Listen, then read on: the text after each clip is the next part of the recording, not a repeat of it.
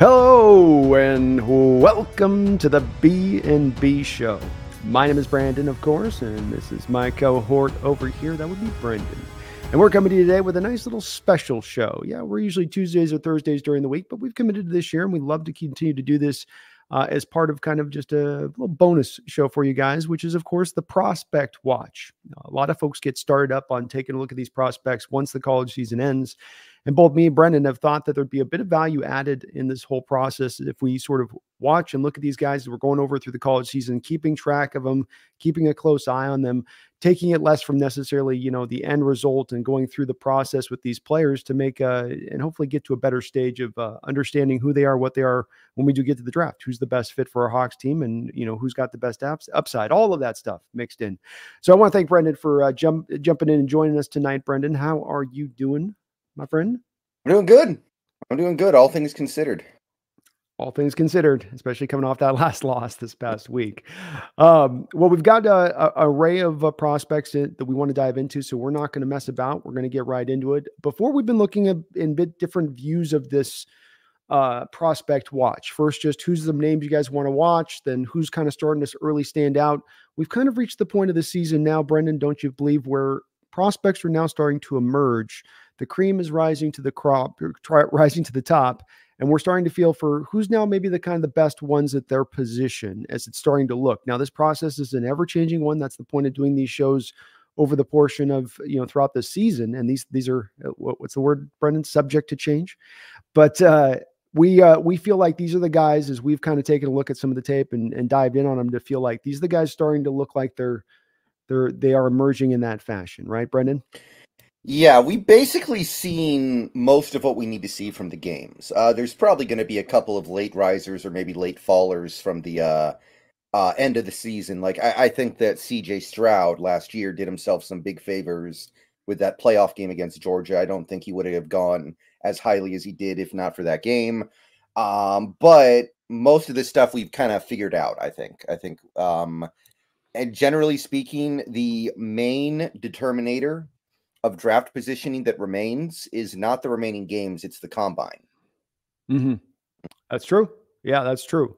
Most of what the players have done up until the point of the season is going to be how they're going to be painted as the prospect they are. And like you say, the combine, pro days, senior bowls, these are things that now come into, value later on downwind, if you were. But we're getting a good idea on these guys, where they're at, what they're doing. So let's get it started off right off the top here, Brendan, with the position that I think is at the forefront of everyone's mind. It normally would be anyway for the average fan, but especially right now in the midst of this season, as there are some that feel like there are some question marks around the quarterback, some maybe not sold on Geno, some wanting to make sure that if Geno can't be the guy into the future, that we have a guy ready to go, waiting in the wings, quarterback of the future.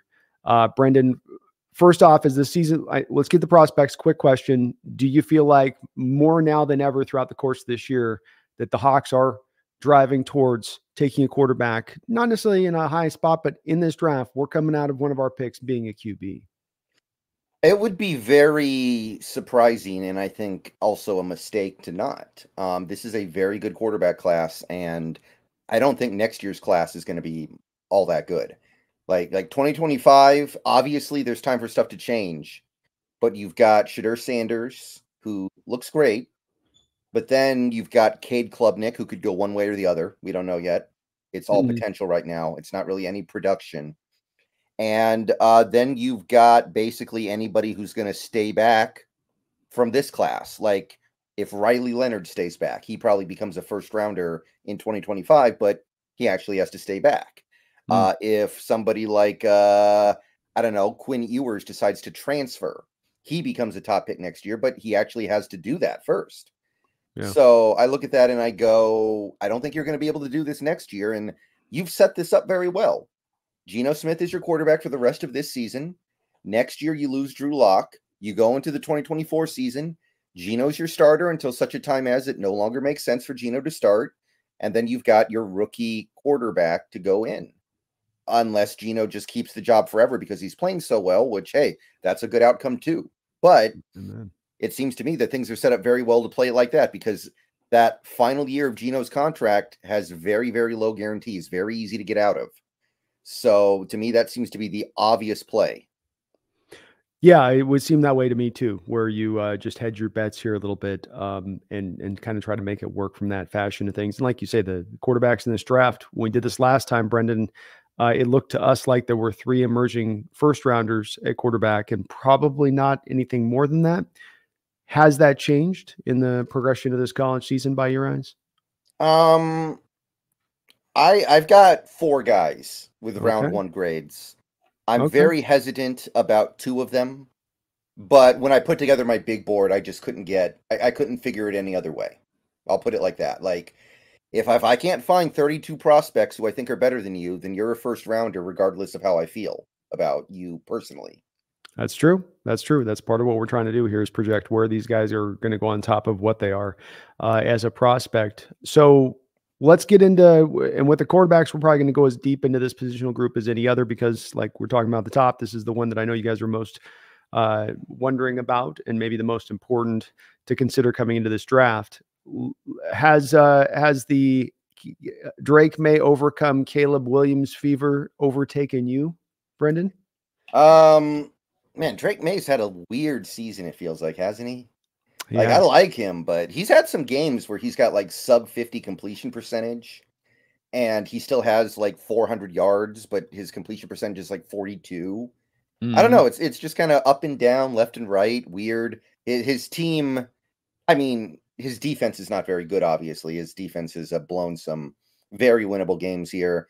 I guess both these top quarterbacks have something in common, but yeah, I'm definitely not seeing it. I know Caleb went through that little bit of a rough patch where he lost a couple games, and he had that Notre Dame game, which was the worst game he's probably played since he was 5 years old. But I mean, I was watching him in that Washington game, and it's not fair. Some of the stuff he does, some of the situations he turns into a positive from a negative is just I don't I don't know how he doesn't become a Hall of Fame quarterback in the NFL. He's just so good. Yeah, I likewise am not moved into that direction. I'm a guy that as I've seen Drake May's stock seemingly out there in the universe going up and down at times, I still have found myself throughout this going, he's going to still end up being a minimum top 15 pick, and most likely much higher than that. But like you say, with Caleb, there's something special about what he's doing out there. There he has something special to him, I guess, not what he's doing out there. And he's the supporting cast. They just fired their defensive coordinator there. It's been horrible for them defensively. His offensive line, I don't think, has held up over the course of the season relatively well for him. It seemed like, especially against Washington, he was on quite a, and it wasn't just Braylon Trice, guy we'll talk about. The kid on the opposite side was given almost as much hell to Caleb as well. He was just under a lot of pressure. And that, as we talk about with Geno this year, it's a kind of a common sentiment over here that does affect how you play the position, doesn't it? And affect, whether or not you're going to do well or sometimes have to feel like you got to just go out there and be the superhero guy, which is what Caleb's had to be this year. But he makes so many throws. He's got the arm strength. The questions come in on him right now that I'm hearing. Would you say this is fair that, well, he's going to have to be like a Russell Wilson quarterback in the NFL. He's going to have to play off script in order to find he can't play on script. That's kind of the knock on Caleb right now. I'm not convinced that's true. Yeah. I mean, obviously that's his strength, right? To make crazy stuff happen out of nothing.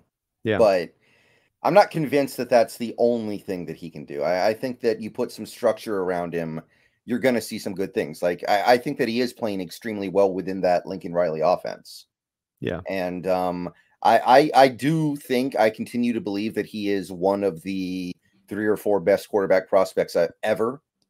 Oh. I put him up there with the John Elways, the Andrew Lucks, the Trevor Lawrences. He's the full package. The only thing you can say about him is size.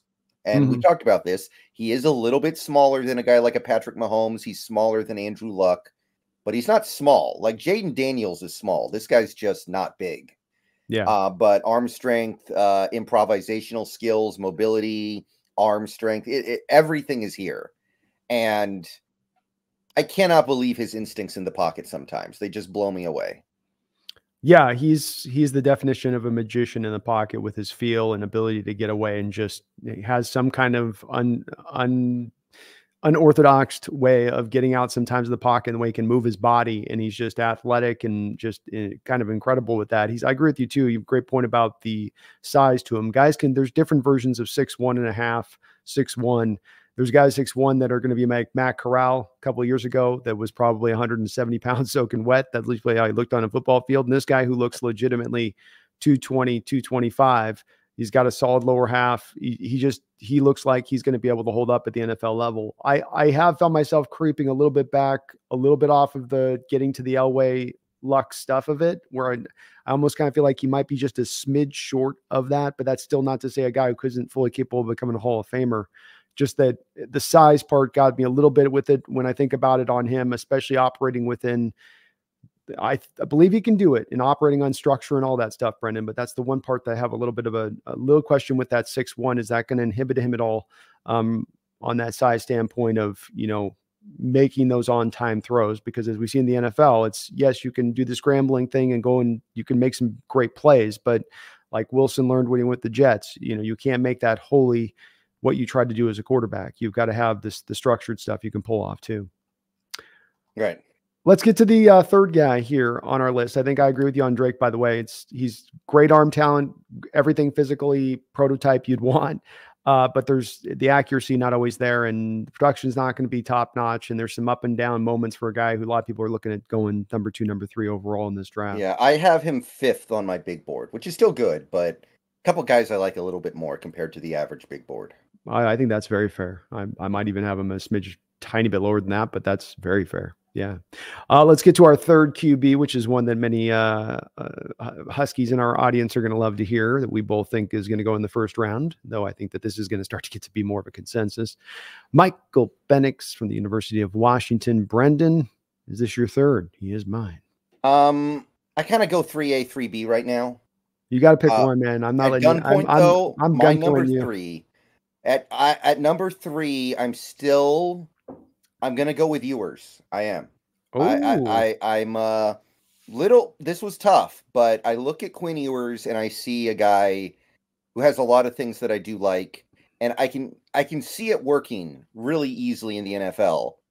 Penix, there's a lot of stuff that has to go right. Even though I know Penix is a better player, especially like right now. I mean, that's not even fair. Ewers is injured right now. He's not even playing. But I look at that and I just say, who would I rather stake my franchise to for the next 12 years? And I'm looking at Penix. I know he's going to get hurt if he gets hit enough. I just know it because that's his whole career.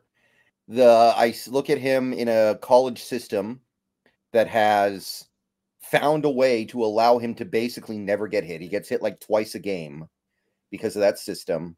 And because of that, it works.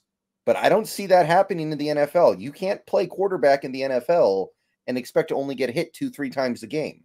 That's not realistic. Unless you're bringing the exact perfect offensive system with him, like maybe the team that drafts Penix also gets to hire DeBoer as their head coach, which, I mean, I hope not. But even if that, I mean, so much has to go right for Penix to pan out in the NFL, I think. And then you have the age, and then you have him having probably the second best receivers in all of college football.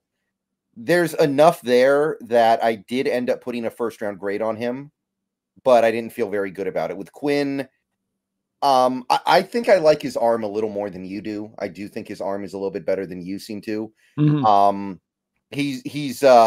look at some of those throws he made against Alabama, and I'm like, that looks like an NFL arm to me. That looks like a really good NFL arm.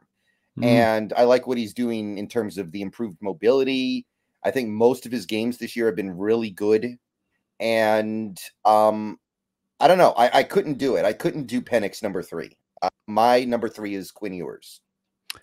Yeah, I think it's certainly fair. I think the criticisms brought up on Penix, I think, it's a matter of whether you're willing to kind of sign that waiver form as an NFL team, just sign up for Penix, where the arm talent's just so true and you love the upside so much that you're going to take that risk versus a little bit of maybe a safer situation there with Ewers to go to him. And Ewers, I do have much later as far as in my outlook on it. I'm going to be with Ewers. I think a lot different than maybe a lot of pro personnel departments will be with it, where I think that they might be a little bit closer in alignment where you are. In your outlook of it. I just go back and I see the Alabama film and, let's take the throw he makes over the top, which is, I think, the pretty throw that stands out to everybody where he throws, 60 yards up over the top. But when I go back and watch the rest of that game, there's so many throws within that they're just simply him just peppering the ball. Sark in a lot of ways has got a lot of the same kind of components of his offense being run like Penix is, almost even more so with the bubble screen, tunnel screen, just getting the ball out of your quarterback's hand all the time. It kind of, to me, it does get run like the epitome of that college offense, which is just sort of peppering the ball in real short doses where you see his arm talent occasionally, but it's not like he's stepping back there, letting it rip, playing and play out, throwing 15-yard post routes here. And I know that's not college football to a degree, but it's just sort of like a couple wild throws a game for me don't necessarily instruct me that, you're going to be able to make the intermediate throws and the accurate throws in other spots. He's not a bad prospect to me with Quinn Ewers, but to me, you combine that with the fact that you got the injuries he's gone through this year. I think he had it last year too, as well. If I'm not mistaken, he got injured against Alabama last year too. And then you also add into it that the mobility factor comes into play here. So, I mean, the injury thing with Penix does kind of fit into there a little bit with Ewers as well at this point. Maybe not to such an extreme degree, but it does factor in. And then you factor in that he did get more mobile because he lost weight, because he decided to finally commit himself. This is kind of my warning bell sign too, as well. You have a 5-star pros quarterback who's got kind of the pudgy body coming out of high school, who doesn't look like he's kind of, like he's kind of gliding by on what he's got.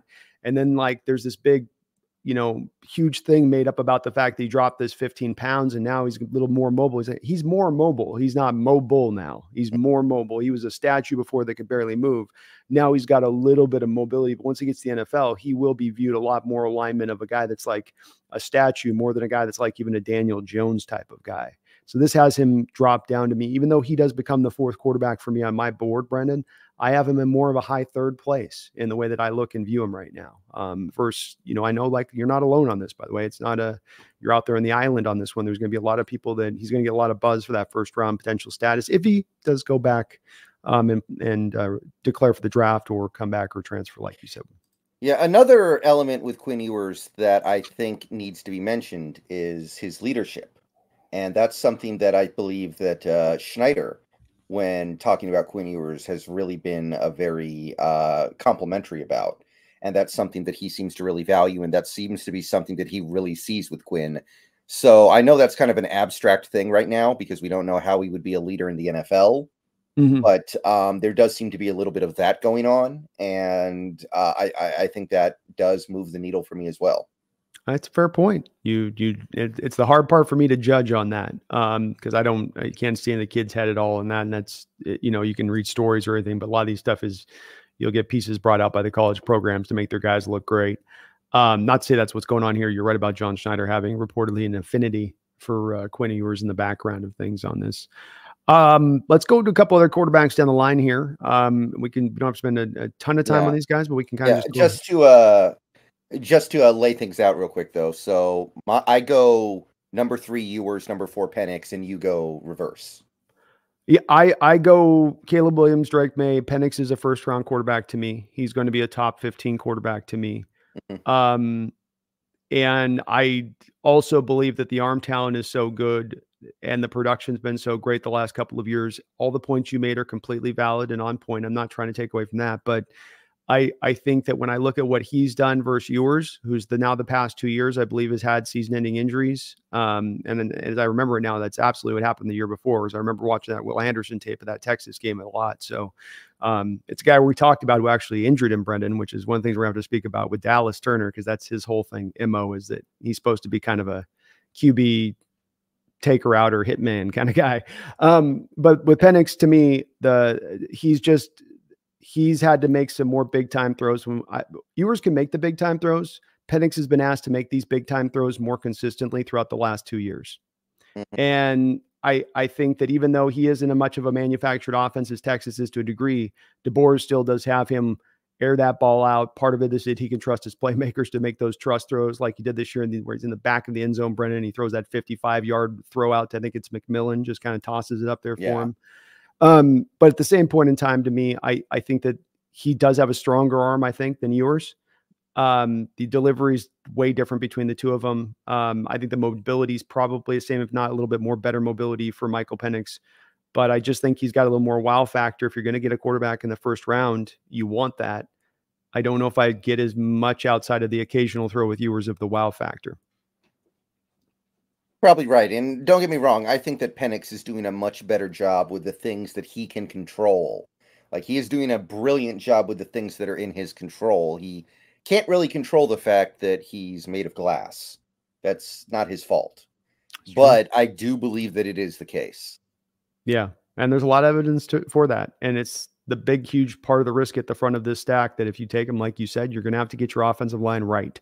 You're going to have to get your protections right. You're going to have to get your scheme right to make sure that you're, being aware of that. And if you are, I think you can maximize his production. And I'm going to build into the thought process that whoever takes him, Brendan, is doing that math and deciding that they're going to go that direction and understanding that if they do, this is the guy that he can be. If we put those elements together, what they showed at Washington is this is the guy, this is the potential. And that's what these guys have these kind of college seasons do, is they're showing you the potential of what they can be. Do things got to be made right for him in a way that may not have to be right for some of these other guys we're going to talk about even deeper down this list into the second and third round? Guys who might be able to overcome if things isn't perfect around them. Yeah, sure. But the arm talent is legit. The arm strength is legit. Fairly quick release overall. A little tiny windup, but not too bad. And he can make every throw in the book. Yeah, I agree with all that. I just hope that when he gets to the NFL, he's able to utilize these things. Yep, it's fair point, man. And he's got to be on the field to do it. Whoever drafts him better put him bubble wrap. Get those 80 shoulder pads, Brendan. The kind that went out to like here and put him. He's like, I can't throw. We don't care. We're protected. The big knee pads. You ever remember the old? Now they don't wear knee pads. Remember the old school knee pads were those things were like a foot square footage around the knee.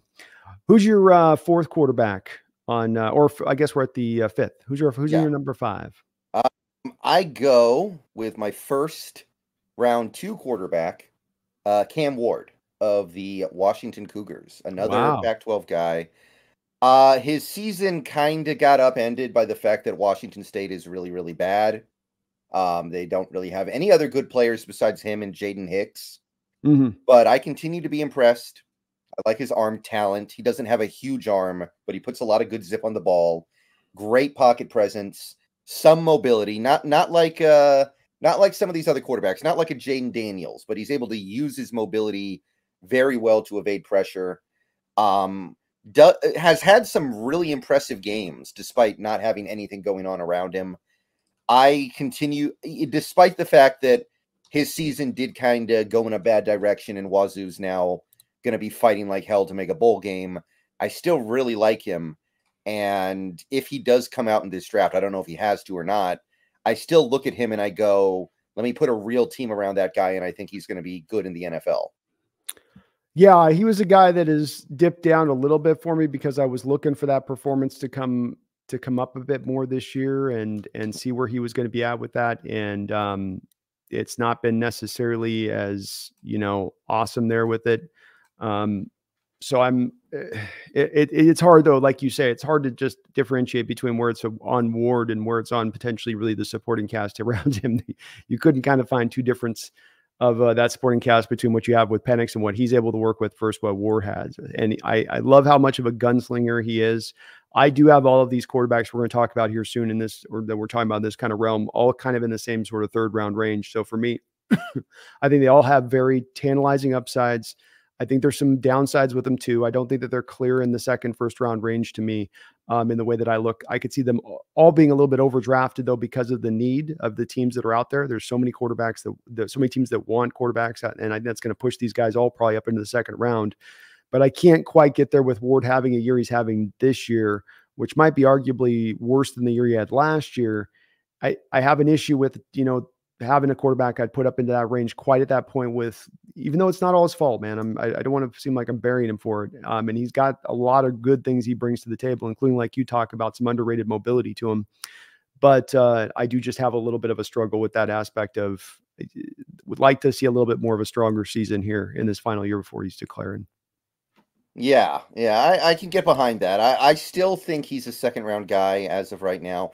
About a month ago, we were both talking about him as a guy who had a chance to ascend up to round 1. I don't think he did that.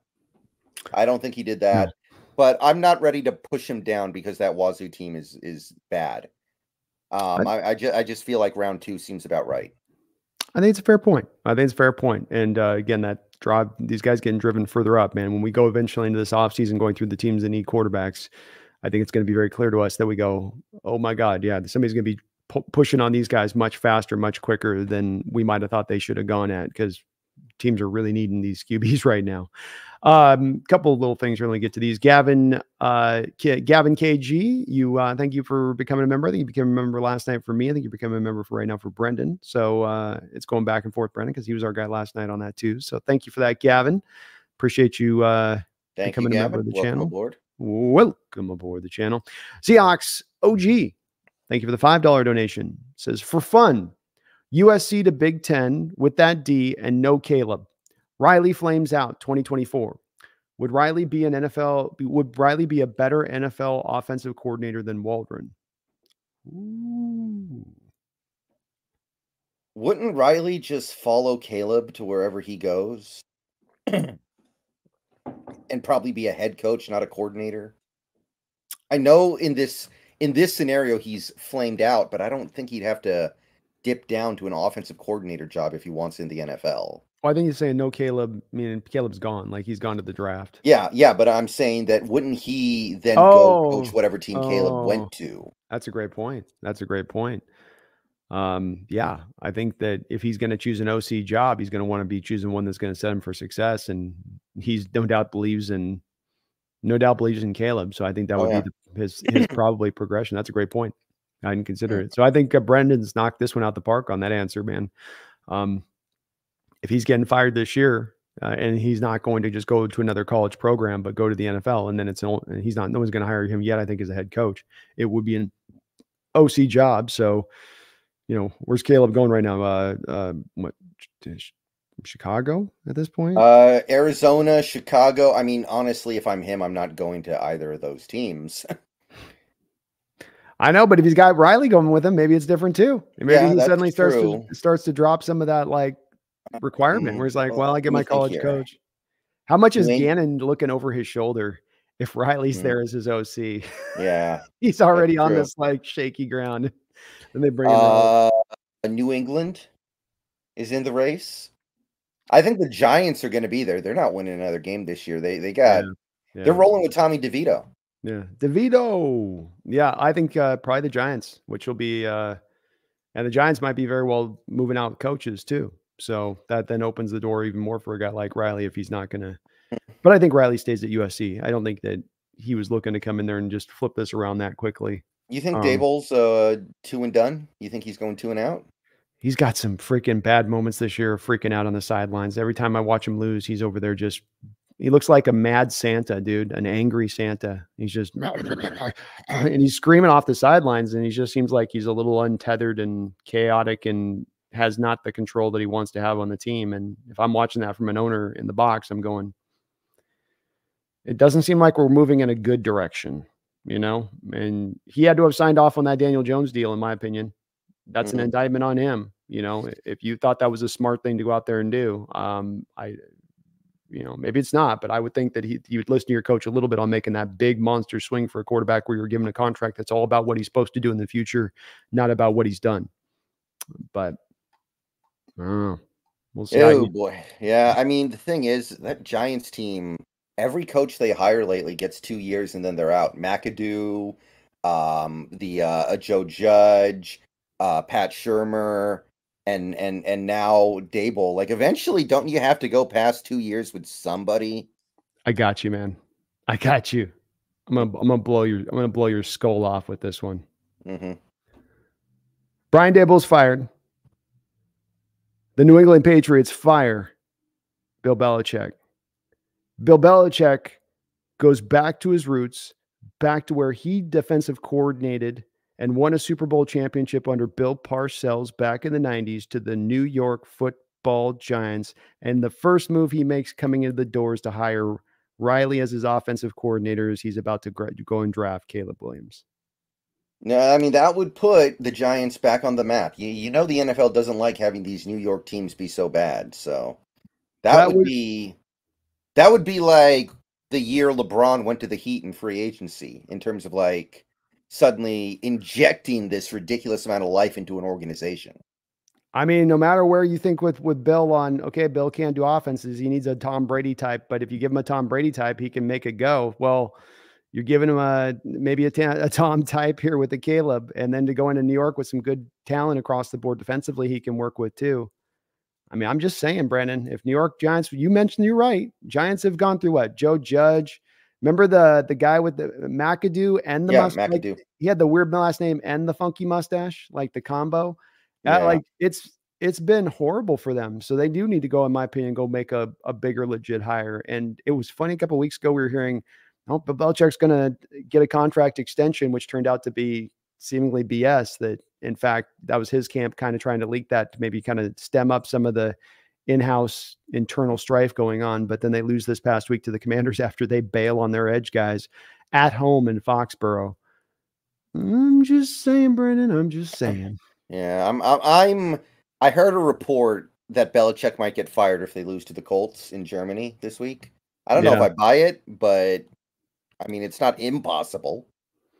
Yeah, I mean, the fire in mid-year, Bill Belichick, I can't see as being a move that makes a lot of sense. That would seem like a respect thing that you would accommodate a coach like that, who's accomplished what he's accomplished. I mean, he just won a Super Bowl like 4 years ago or something. I think you got to go let him go through the year at that point and call it a day. But you know, I mean, I guess they're bringing out the pitchforks out there in Boston, I guess, huh? Goodness. Yeah, I don't know how to feel about it, but that's a fun theory, right? Belichick, Lincoln Riley, Caleb Williams going to New York. I could see it. And then Lincoln Riley's like, okay, I couldn't make USC work, but I have my pathway to being a head coach in the NFL at some point. I'll take over for Belichick when he retires in another 3 or 4 years. I like it. Thank you, Oju. What a great topic. You sent us on a trek on that one, man. we went down the line with you, but appreciate you for the dono. Addison Shovel, thank you for the $2 donation. Says, super excited for the Rams game. I will be there. Oh, let's go. That's a hell of a stadium, I understand, to go out there and check out, man. It sounds like it's an event into itself, doesn't it, Brendan? Going into the LA, what would it cost? $5 billion. Yep, they knocked down Hollywood Park for a overpriced, ugly modern stadium. It is an ugly one, man. It has no like personality, or for putting that much money into it, you'd like, I don't know. I expect some marble statues or something, I guess. It's just looks like another stadium to me, you know.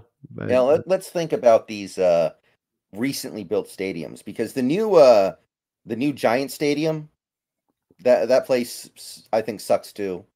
Yeah. Like, I don't like that place.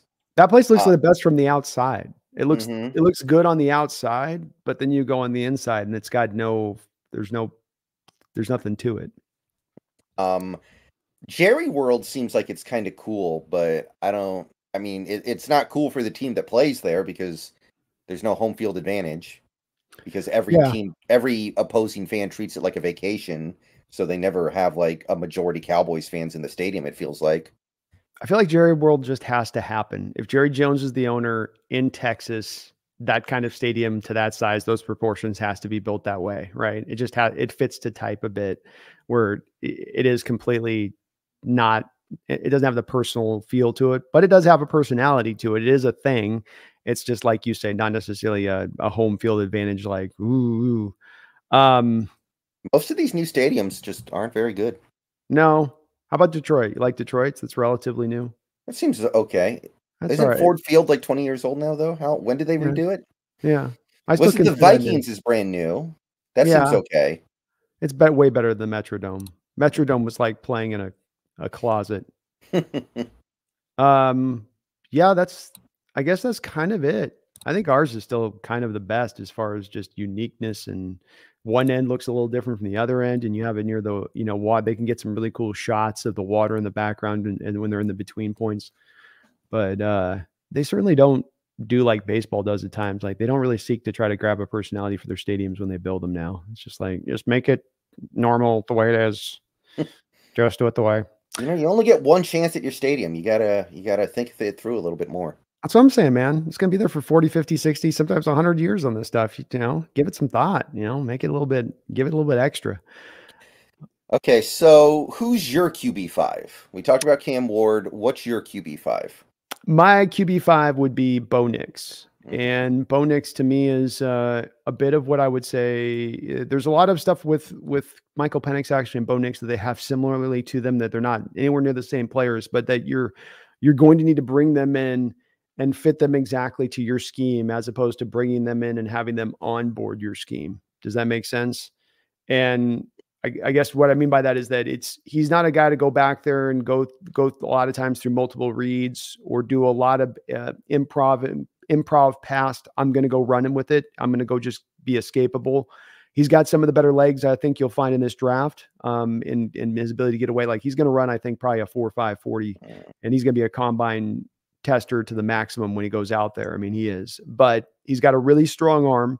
He can go kind of, you go, okay, Bo, here's what we're going to do on this play. You're going to go read option. You're going to go over to your first read, then you go here, or you're going to go read option, look the safety off, and then come back here. And if everything's really easily scripted up for him, he can really excel in that kind of environment. And so much like with Penix, he's going to need an offensive line in place.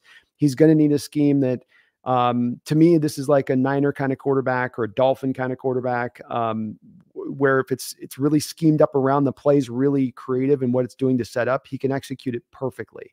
But if you ask him to go off script, if stuff starts going to hell, he's got to start, kind of get into a place of improvising. Then he's just not the same, kind of player. But from a tool standpoint, size, mobility, arm strength, relative accuracy, he's got those items that he checks off the box. But I do see, as like I said, with all these guys now at this point, to me, they're more third round range. Yeah. I don't know. Bo Nix was tough for me. I mean, he's having an amazing year. Let's be clear about that. If Oregon was undefeated and had they beaten Washington last month, I think he would be the Heisman frontrunner. But that one loss has kind of derailed it a little bit. He's still up there, and he could still win it if they win the Pac-12. Like he is his consistency is something else. Every game it feels like he's just performing. But I can't stop looking at him and thinking Taysom Hill. I look at him and I see, yeah, this works really well in college for this really good Oregon system under Dan Lanning, who's a really good coach. It works with this array of talent. He's got one of the best receivers in the country, by the way, in Troy Franklin. But in the NFL, it's going to be Taysom Hill, and Taysom Hill's a fun player, but you can't build your franchise around him. It's definitely a pick that's going to require teams, I think, to have to build a really solid supporting cast around him. I say this though, Brendan, if you're talking about a guy that you bring into a team like ours, for instance, where they get to take over an offense like this with so many playmakers, and you're just having him distribute, and there's a lot of, theoretically, I know Walter's not doing this year, but you should be if you're an offensive coordinator with the Seattle Seahawks team, which is having a lot of easily schemed up things for your quarterback position. This is a guy to me that could fit in and flourish within that environment. If he doesn't have that, if he doesn't have the skill positions, if the offensive line is in place, if he doesn't have a good offensive scheme, I'm with you. I think there's not a lot there. But if you do give him that, I think he can be more than Taysom Hill as a passer specifically, where he does have a little bit more arm talent. Maybe not a ton more, but there is a little more arm talent in his ability to, put some touch on balls, ball placement, and general accuracy. I think he's got him licked on those spots. But yeah, I still do see him as a third round guy. Let's go to number 6. First, I have one more I want to show you on this one, Brendan, as well. Another one from Addis Shelble. Thank you for the $2 donation, Addison. He said, I placed a bid on Lockett Metal Hawk on Facebook. I'm glad that you put that dono in so we can put a shout out to them and mention them, Very Brendan. cool. Very, very cool. Both me and Brendan on our separate channels, Fans for Good. It's a charity both me and Brendan have done some videos for, and we were going to be trying to bump up a little bit this month as they're going to be bidding on some Metal Hawk stuff, as I can't see it on the shot here because we're tight right now, Brendan, but your dad was kind enough to make me one of these, and they're going to have a couple of them for auction with Tyler Lockett and Steve Largent. And so you can go over there now. It's just, you can find them around their Facebook page. It's kind of the easiest ways. And you can see they got a website too, but fans with a Z for good. Thank you for mentioning that, Addison. And thanks to your dad for putting that up for auction for a great car. Thank you, Addison. I appreciate that. Okay. Sorry, I stopped you on your momentum there, but what was your next? Okay, quarterback 6 for me. This is kind of my YOLO one. This is like I'm using my immunity idol here. I just like him. Mm-hmm. It's Joe Milton of Tennessee. Okay. A lot of people don't get this one, and they, point to some of his performances this year. And I think here's the thing to understand. If Joe Milton was having high production, he would probably be a top 10 pick. Because if he was actually playing at a really high level, like, say, Jaden Daniels, and he had that arm, and he had that mobility, and he had all these other things, it's like, that's the full package. Mm-hmm. The interesting thing with Joe Milton is you might be able to get him in the 3rd round or the 4th round, maybe even beyond that, I don't know, and groom him in your offense, and you're not going to have to make some blue chip investment in him. That's the fun of this, because he is so talented. So I actually have a 2nd round grade on this guy, but I think because he's not exactly playing lights out this year, you could probably get him in round 4, maybe even round 5. And that would get me excited. Like, you bring in a guy like that, I'm feeling like I've got at least a puncher's chance at a franchise quarterback with that very small investment. That's a great point. And part of the thing with Joe going out this year is that it is going to be only going to be 1 year of starting year that you have to operate off of versus a lot of these guys that'll have 2 or 3 or 4. I mean, Bo Nix has played all the way back to Auburn. Ben Nix has played a ton of football. These guys have had just a lot more under their belt to be able to show it out a little bit more versus Milton, who was just taking over this year for Hendon Hooker that was drafted last year out of Tennessee. He does, I think, have a plus arm, maybe probably the strongest arm in this draft overall. And there's a lot of wow factor to him. You're just looking for the consistency side of it to come up. I do have him as the top quarterback in the 4th round for me on the board as I have it listed. So I'm not that far off of where you're even at with him. I wouldn't mind if the Hawks locked in on him. I think that what I love in looking at a quarterback, and the part that this is maybe just my personal preference, some guys like blondes, some guys like brunettes.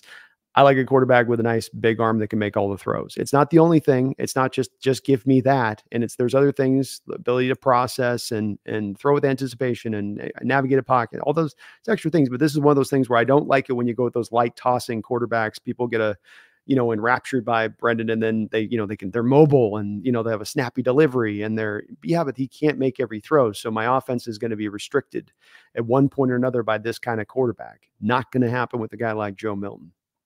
Right. So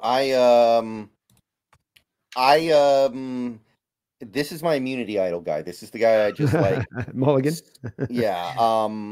Again, if he was playing at a high level, there's no way we'd be able to get him at all. I think he'd be gone before our first pick. Like if this guy was producing the way that, like I said, Jaden Daniels produces, then forget about it. It's over. It's all over. He would be up there with Drake May. But because he's not fully developed yet, you have this opportunity to get him at a much lower draft slot. It's true. No, I think it's very true. It's very true. All right, we'll move on to my next guy, which is the guy that you just mentioned a second ago, which is going to be Jaden Daniels. All right, Jaden Daniels of LSU. This is my guy who I think has really come on as strong as any quarterback this year. I would have maybe seen him last year as more of like a 5th round guy that you would have looked at. I just thought he was so skinny and so thin that he was not going to hold up at the next level. We've got that moment last year of Jalen Carter lifting him up on one arm off the field. But he's had a tremendous year, Brendan. The LSU supporting cast has not been tremendous around him. He's really having to overcome in an environment where it's under a lot of onslaught. He's having to be creative. He's having times where he can go between operating well within the pocket and hitting his throws and displaying plus arm strength, and then shows you the mobility and the escapability to also get out of the pocket on top of that. I would still love him to be about another 20 pounds heavier, but it is what it is when you draft him. These kids just seem to be like getting lighter and skinnier for some reason year after year. I don't know why. You used back in the day, you have your big Drew Bledsoe types, 6'4", 225. You didn't have to think about it. Now these guys come out and they're barely 200 pounds, and you're like, man, is that wishbone going to get snapped? I hope not. But he is held up well this year in the toughest conference there is, and he can make any NFL throw. He's got up plus mobility on the other side of it. Maybe not. He's gotten more accurate. I don't know if I would go out and say, well, he's super accurate, or that's even a hyper plus skill to him and what he's at. That's definitely a part to get better at. But another guy, again, I would put more into a 3rd round place. Yeah, he's an honorable mention for me. I didn't put him in my top 10. I do have him at 11th. I'm okay with him in the 4th though. 4th round, I'd be all right with it. I'm like Tommy Lee Jones in Captain America. He's still skinny, but he's skinny. He's fun. He's a lot of fun. There's a lot of stuff to like there. He's making NFL throws, which I didn't think he was able to do. I looked at him and I saw a guy who was a pure college quarterback. I don't think that's the case anymore. No. I will say he had a chance to make a big statement against Alabama this last week and didn't really do it. Did not play that well. Had one of his worst games, which, that's a missed opportunity.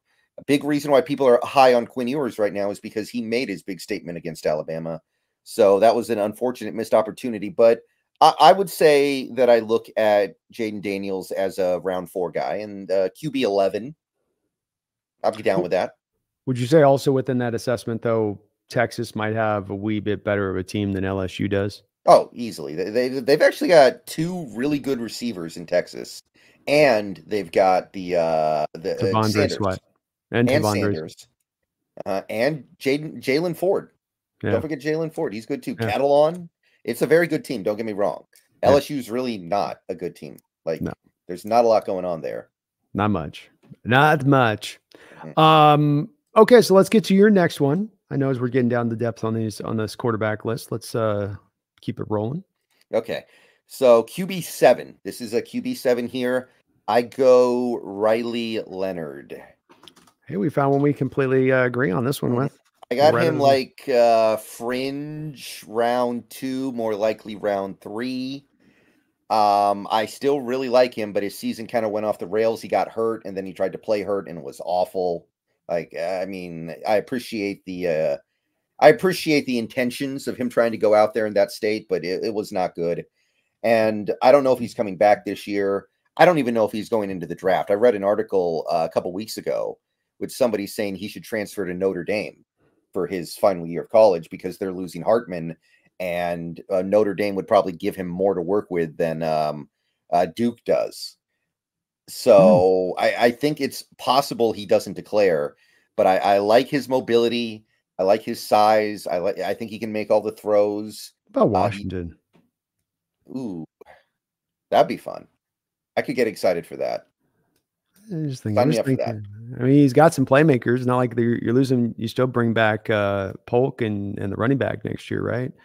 At least. Yeah, so. and McMillan's probably coming back too because he just can't play this year. I don't think he wants to enter the draft after a season where he got hurt like 8 separate times. I would think not. I would think not. What does he bring to the table, this Riley Leonard?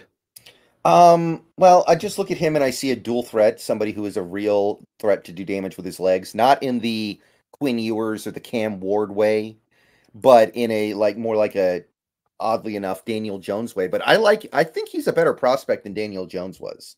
And Daniel Jones was the 6th overall pick. Now, I don't know if Daniel Jones should have been the 6th overall pick. I might say that that may have been a overdraft. But I look at Riley Leonard and I just see a guy who can do all those things, but I think he's got a better arm and I think he has a better understanding of how to use it. Duke is not exactly stacked with talent. They do have some guys. They've got a great left tackle in Graham Barton, but I think he's made it work there with substandard talent. Duke was on a roll until Leonard got hurt.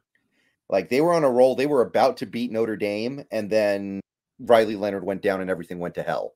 If he doesn't get hurt, we might be talking about a Duke team that's in the race for the college football playoff right now. I really do feel that way because they were hanging around with, I think it was Florida State, even with Riley Leonard limping around out there. And that's And after beating Clemson, I think, at the start of the year, right? that's right. And what I will say is that Duke protects him with a very good rushing attack. Even when Riley Leonard's out or Riley Leonard's playing hurt, they've been able to run the ball really well. So he does have that, but he doesn't have great receivers out there. So I look at that and I go, there's a lot of stuff here that I'm into. He's just kind of a good all-around prospect. And I'm, like I said, I'm kind of in that low round 2, high round 3 type range with him. Yes, and I've got them about the same place. And of course, these guys, like I say, all these guys were in this space of I've got a huge stack. I've kind of generally put them at third round. I might on a couple of them, like you've kind of lined. I might eventually, when we get through the post draft process, arc a few of these guys up a little bit higher. The more film I get a chance to really dive into them and look. And this is one of those guys that I really look forward to being able to do a much deeper dive on the complete set of his film this year and last year, even going back and looking at him because he has had some time there. I like your Daniel Jones comp.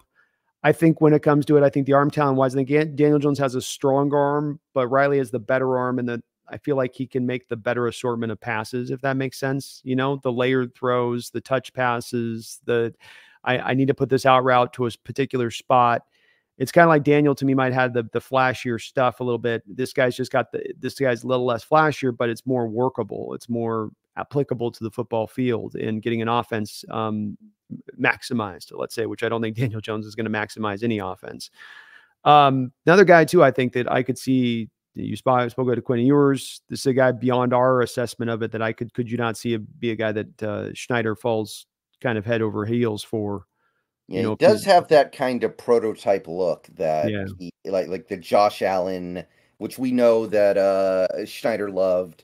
I think he really liked Mahomes. I think those were the main 2 guys he really liked. Yeah. There's a little bit of that going on here. I don't know if it's that extreme, but it's pretty good. Yeah, I think it's something I could see him going with. And again, late second, third round pick. One of our third round picks that we have in this draft, we take it with the Saints pick, let's say. This kid, it wouldn't be the worst of selections to go out there and take a look at. Like you say, though, probably 2 to 3 of these guys that we're talking about in this list are part of why we want to go a little deeper on this particular quarterback list than we're going to go with the other positions is because a couple of these guys are going to go back to school. So it's the NIL kicking in is going to have somebody going, I'll take the $5 million and just go back and do it that way. Let's go to your next one down. For me, it's Cam Ward, which we just talked about. Yeah. So who do you have? And my QB8 is Bo Nix, who we already talked about. We can just get right through that. Number 9 for you is Jordan Travis, and he's actually making a play to start pushing up because he's starting to turn it on a little bit. And I was kind of cold on this guy for a while, but I'm starting to get it. He's really consistent. Seems like every game he's playing at a high level. Now, Florida State's schedule has been a joke this year. They haven't played anybody good. I think their best opponents have been Clemson and Duke with no Riley Leonard or hobbled Riley Leonard, whichever. So he hasn't had to face really good competition. But it seems like every game he's just bringing it. There is some dual threat stuff going on there with him. I like his mobility. I'm surprised with how good of an arm he has, given how small he is. Like him and JJ McCarthy, I look at them and I go, ugh, because they're so small. I just assume they're not going to be able to make those throws, but they kind of can. Yeah. No, they do find a way to get it done, even though you do look at them and you wonder about how they hold up at the next level. He was a guy that last year, to me, had some very much Doug Flutie kind of vibes to him, going way back in that kind of machine, where he can definitely get inventive in the pocket and improvise with the best of them.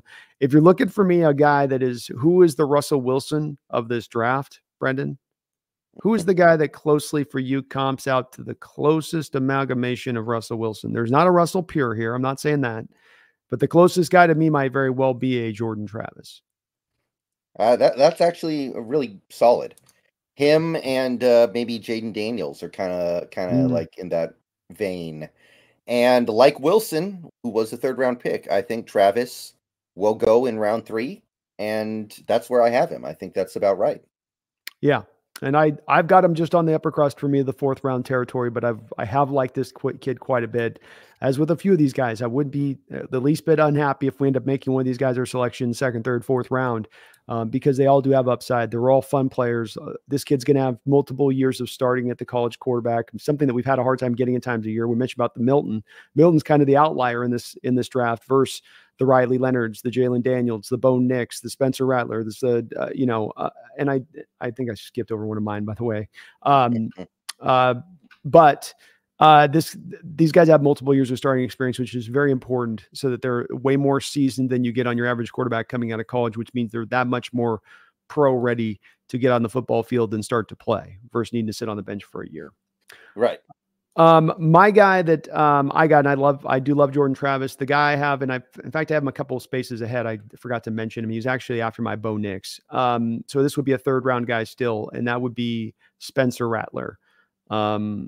Highly controversial kind of guy out there from some, but here's where I've gotten with Spencer, and I've been around the bend with him, man. We've been talking about him for 3 years, Brendan. 3 years we've been talking about him.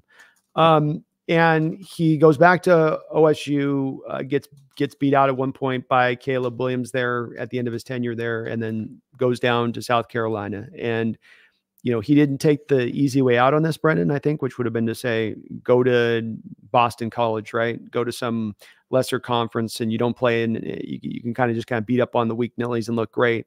He went to a challenging place in South Carolina because South Carolina plays in the SEC, but they don't have a good supporting cast around him. And when you're in the SEC, we saw this last year with Kentucky. When you're a quarterback in the SEC and your supporting cast sucks and your offensive line sucks, it's very hard to play the position well. And with Rattler this year, of all these quarterbacks we're going to talk about, nobody has been under the pressure rates of Spencer Rattler this year. Nobody's dealt with that kind of situation like he has. And I'm not a big guy on Rattler as far as loving his body language and how he kind of carries himself. And I wonder about his personality. You talk about leadership. This is a guy that I would have I'd be wanting to do a lot of interviews in the room with this kid if I was a GM. But from an arm talent standpoint, the ability to make every throw in the book, good mobility, that he's been able to weather the storm there this year, and he's played pretty good, but he's played as well as you could ask to a guy to expect in those circumstances, and at times even elevated those around him. He's a guy I wonder about that we've not seen his best ball, not necessarily his fault because he's had to deal with that, but that he has maybe grown a bit as a player and started to rise a little bit. But I know a guy that's a little bit of a controversial figure. Yeah, he would be an honorable mention for me. I have him in like the 4th or 5th round. Maybe he's QB 12, QB 13. I haven't been impressed with him this year, but his offensive line doesn't exist. It's a big mess, and he's had some good games. Mm-hmm. I don't know. This is not a bad buy low, low investment that has a chance to really pan out. A lot of guys you get in the 4th and 5th round these days are the guys who do not have franchise quarterback upside. They're guys like Aiden O'Connell, right? Where you just hope they can be good backups. That's right. Tyson Badgett. Mm-hmm. Like Spencer Rattler, there's at least a little bit of upside there. Agree. Totally agree. But that's where I'd be sitting now with it. One last guy let's talk about, then we'll bounce into these other positions here. Brendan, is JJ McCarthy. You just mentioned him. Give me some of your notes on him. We both are going to be at the front of this being like, look, the build, we're not trusting that build. On the NFL level, he's at Michigan. That's a powerhouse right now. They have some linemen we'll be talking about here, I think, right in the upcoming that he gets to benefit from. JJ gets a lot of love out there, Brendan. Why does he get so much seemingly growing hype out there for, what I see on the field? Am I missing it with this guy? I think it's just because Michigan blows out everybody they play, and McCarthy gets to play clean pretty much every single game he plays because his job is so easy. Mm-hmm. I will say he's got a nice arm for a guy that size, but I still look at him and I can't get there. I see a guy who is probably fringe day 2, more early day 3, like a round 4 guy. And he's one of those guys that, I don't know, I do think that if you were to make a list of the most important players on that Michigan Wolverine team, I feel like JJ McCarthy's like I don't know if he makes the top 8. I'll put it that way. Let's put it that way. That's probably pretty fair, actually. I mean, I think you could definitely make an argument for it. So yeah, I think he's got a good arm for his size, but I don't know if I'd say it's a good arm, right? Says that's the thing. Wonderland. So you have a guy that's like slight of build and not necessarily full on NFL arm, good mobility, but not. He's not got Bo Nix mobility or Riley Leonard mobility. I don't think it's more like Baker Mayfield mobility. Yeah. Totally Baker Mayfield mobility. Absolutely that. So shout out to Baker, by the way, playing pretty good. Shout out to Dave Canales, but he's getting the most out of him. But I don't know. JJ McCarthy, he's all right, but I mean, it's really close for me between a guy like him and a guy like Jaden Daniels. JJ seems safer. There just also seems to be a much lower ceiling. Yeah. Like this one, I don't know. I think that it's easy to get blinded by how good Michigan is this year. I think Michigan should be #1 in the country. Yeah, I agree. Now. I agree with you. And that's one of the big single points of this is with Jaden, even though he is slight, at least he's a little taller. I think he's got a stronger arm. And I think he's had to overcome more than McCarthy has with what he's got to work around there at Michigan. And that would really be they're very close players, like you say, but that would be to me the separating factor in which one I would take over the other if they were both very close in the draft to where they'd go. Brian Myers gives us a double dip of $2 donations. Thank you for that, Brian. I think you probably cut your message off when you're trying to drop this message, but he's got a question for you, Brendan, which is, Brendan, can your dad make those Zilla Hawk? What do we call those? Metal Hawk. Metal Hawk. Can you do a Metal Hawk throwback logo? I think you can make pretty much anything as long as you can design it. And like if some of the stuff he's done is pretty exotic, pretty out there. So I would say yes, he can definitely do that if that's what you want. Absolutely. Anything for the right price, Brian, for the right price. Thank you, brother, for the dono. Right. All right, let's move over to, and we're going to have a couple positions here, positional groupings. We're not going to go as deep into, and most of these are going to be, as we go forward, folks, kind of 3-man looks, our top 3 on the board here. Yeah. Lightning round. Lightning round, as we say. But we're going to have positional groups like this running back one where Hawks are not likely to draft a guy high. They've taken 2 second-round running backs. If we're going to take one, it's going to be later on, and that we don't know who the later on backs are going to be at this point. Frank Gore Jr. Yeah, Frank Gore Jr. Exactly. So, or who's that? Shipley or whatever. Oh, the Clemson guy, Clemson kid.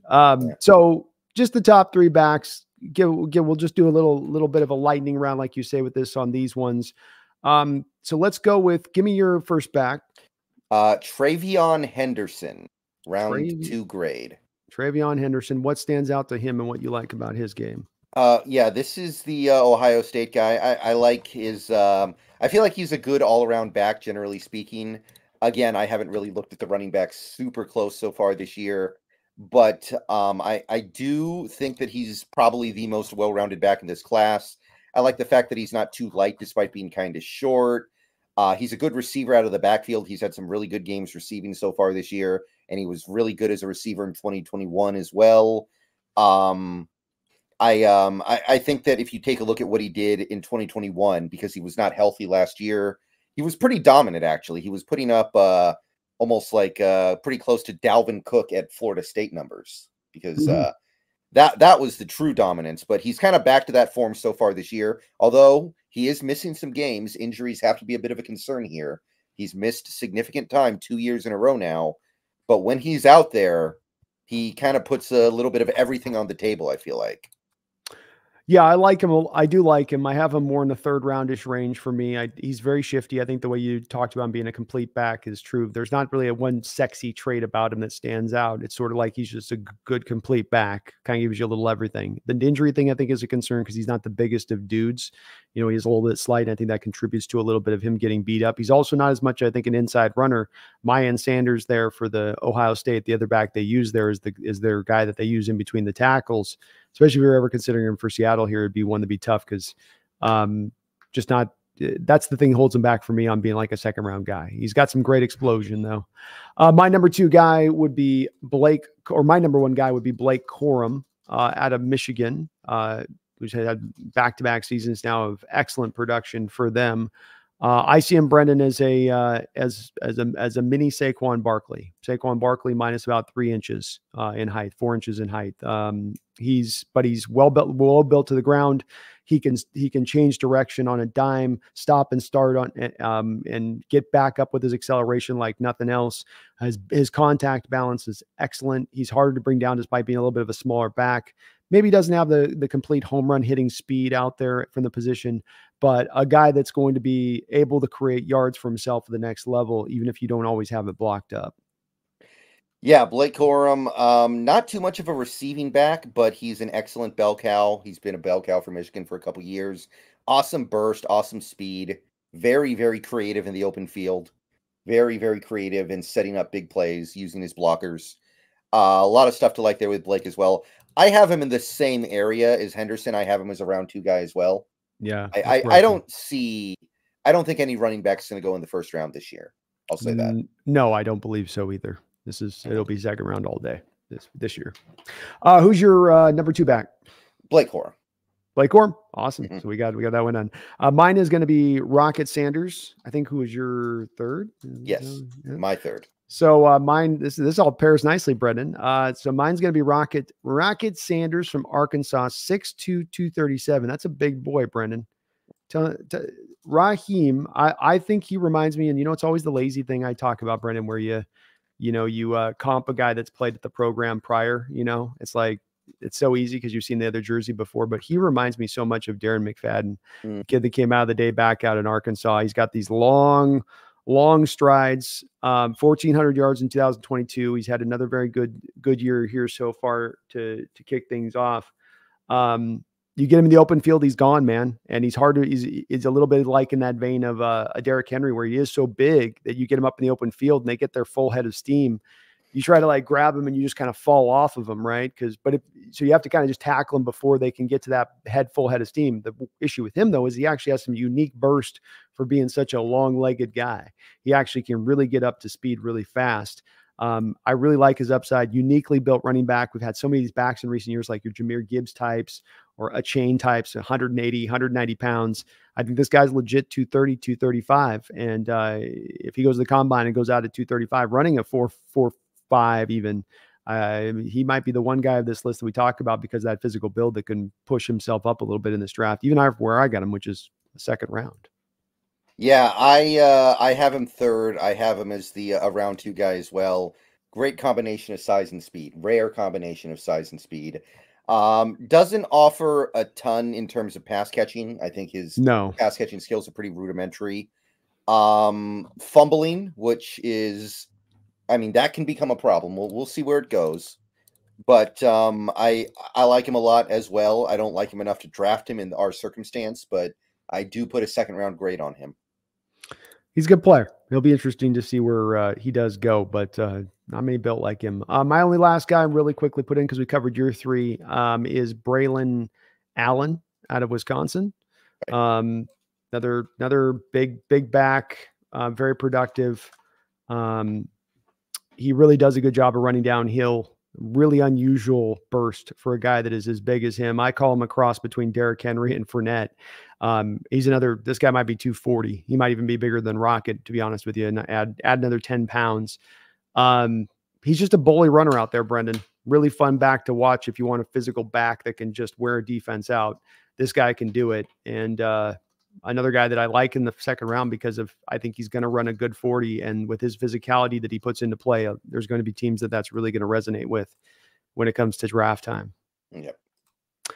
Let's go. Let's keep this on moving, Brett, into another position we're not going to spend a lot of time with because the Hawks have drafted a lot of wide receivers. We're deep as hell at wide receiver. We're not taking a wide receiver in the first, second, or third round. So looking at the top 3 doesn't make a ton of sense to a degree here. We'll give quick little notes on these guys, Brendan. First guy who I know you and I both agree with, Marvin Harrison Jr. What can be said about him that hasn't been said? Probably the best receiver prospect since Calvin Johnson. I think that's fair. I think that's the best way to put it with it. Yeah. The only thing with him is it feels like there is a little bit of rawness, but I think that you give him a year in the NFL, he's going to be the complete package. There's going to be nothing that he doesn't bring to the table as a receiver. I have him as a top 5 guy. I think I have him at either number 2 or number 3 overall. I think my first big board had him at number 2. But yeah, he is special. He's my big board number 2 player. Special, Hall of Fame talent. He'll be doing if he's long, of course, paired with the right quarterback, he'll be doing everything that Jamar Chase is doing in the league. The hype is real on the kid.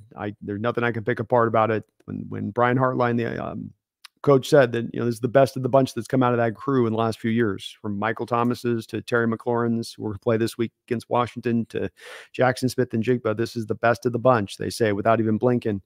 He's awesome. Number 2 for you. My number 2 is Emeka Egbuka, the other Ohio State guy. It's kind of tough, admittedly. It's kind of tough because you've got 2 hyper elite receivers on the same team. And this year they don't have the best quarterback. I'll say that, right? They got Kyle McCord, who will be lucky to get drafted. But he's another guy who's like a prototype. He's got great size. He's got great height. He's fast. I like the way that he plays in terms of running after the catch, how aggressive he is. He's got long arms. He's got great footwork. I think that some of the holes in his game needs to get better at contested catches. There are some concentration issues with him dropping the ball every now and then. That's the one major issue that I see with him right now. But he's a great athlete. He played cornerback when he was in high school, which has actually really helped his instincts as a receiver. So I go Egbuka. I have a top, I think I had a top 15 grade on him.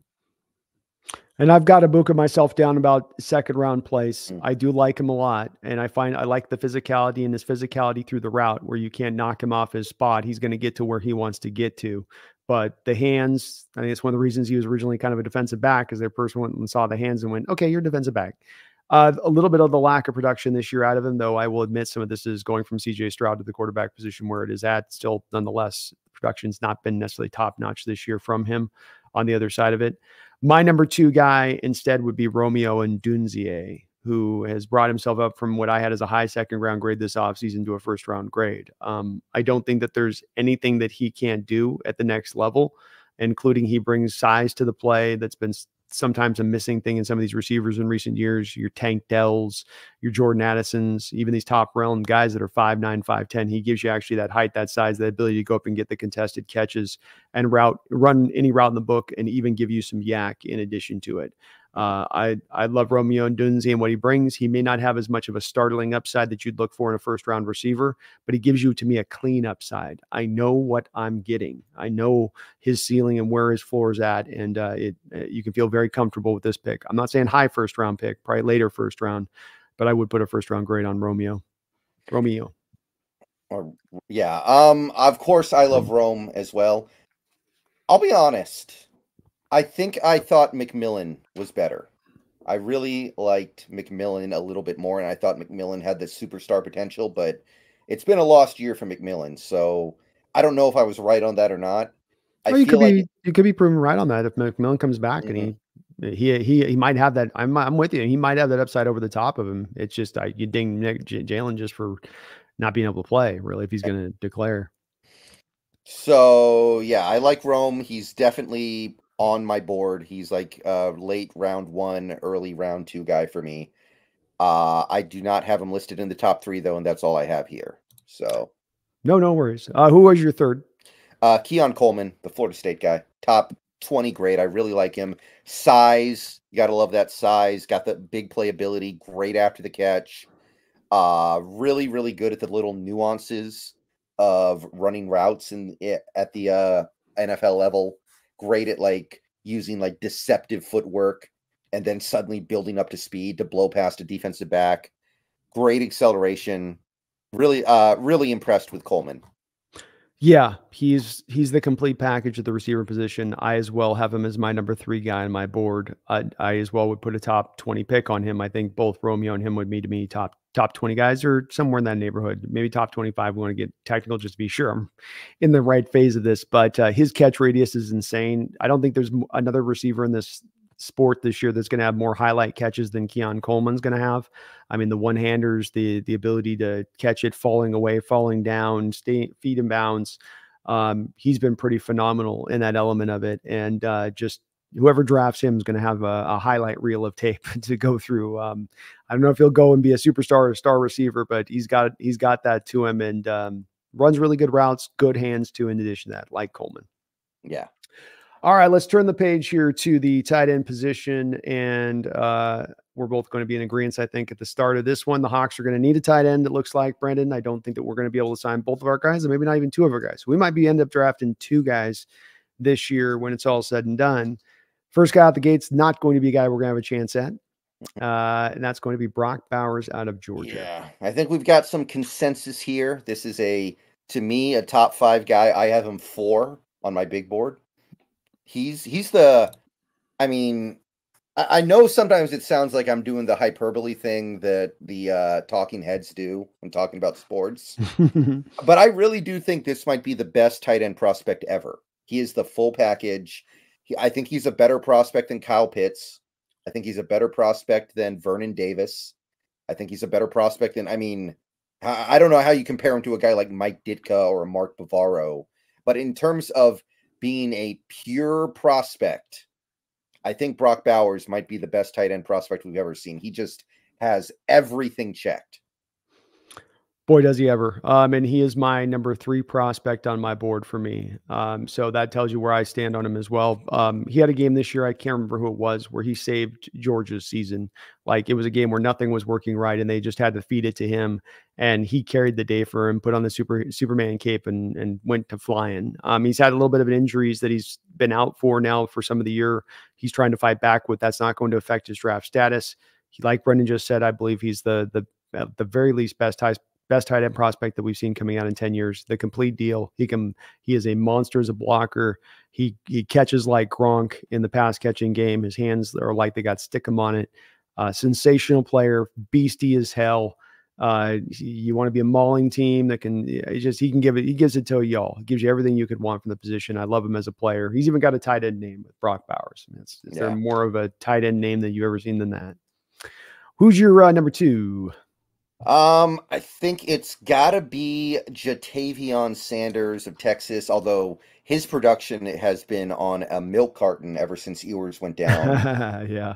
He's and actually I should say that Bowers actually got hurt, so he's been on a milk carton too. Yeah. Although in his case, I'm not worried about it or anything. No. But Sanders had something to prove this year, and in parts he has. He's been a really good big play threat this year, which is something that he wasn't really in previous years. I think in previous years, he would average like 10 yards a catch. This year, I think it's more like 18 or 19. So he's had some really big games. He's had some standout games. He's not a bad blocker either. He's a little bit of a dual threat tight end, although I think he's more of a threat as a receiver.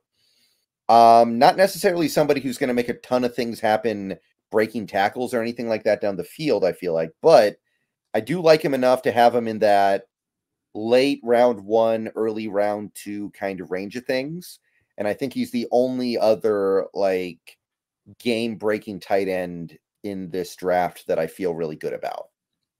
Yeah, we are of alignment here. I have a 2nd round grade on Jatavion Sanders, and I think that he is a lot better of a tight end prospect that we've been looking at in the last couple of years at times, because he does give you some exciting traits, but then some complete traits too.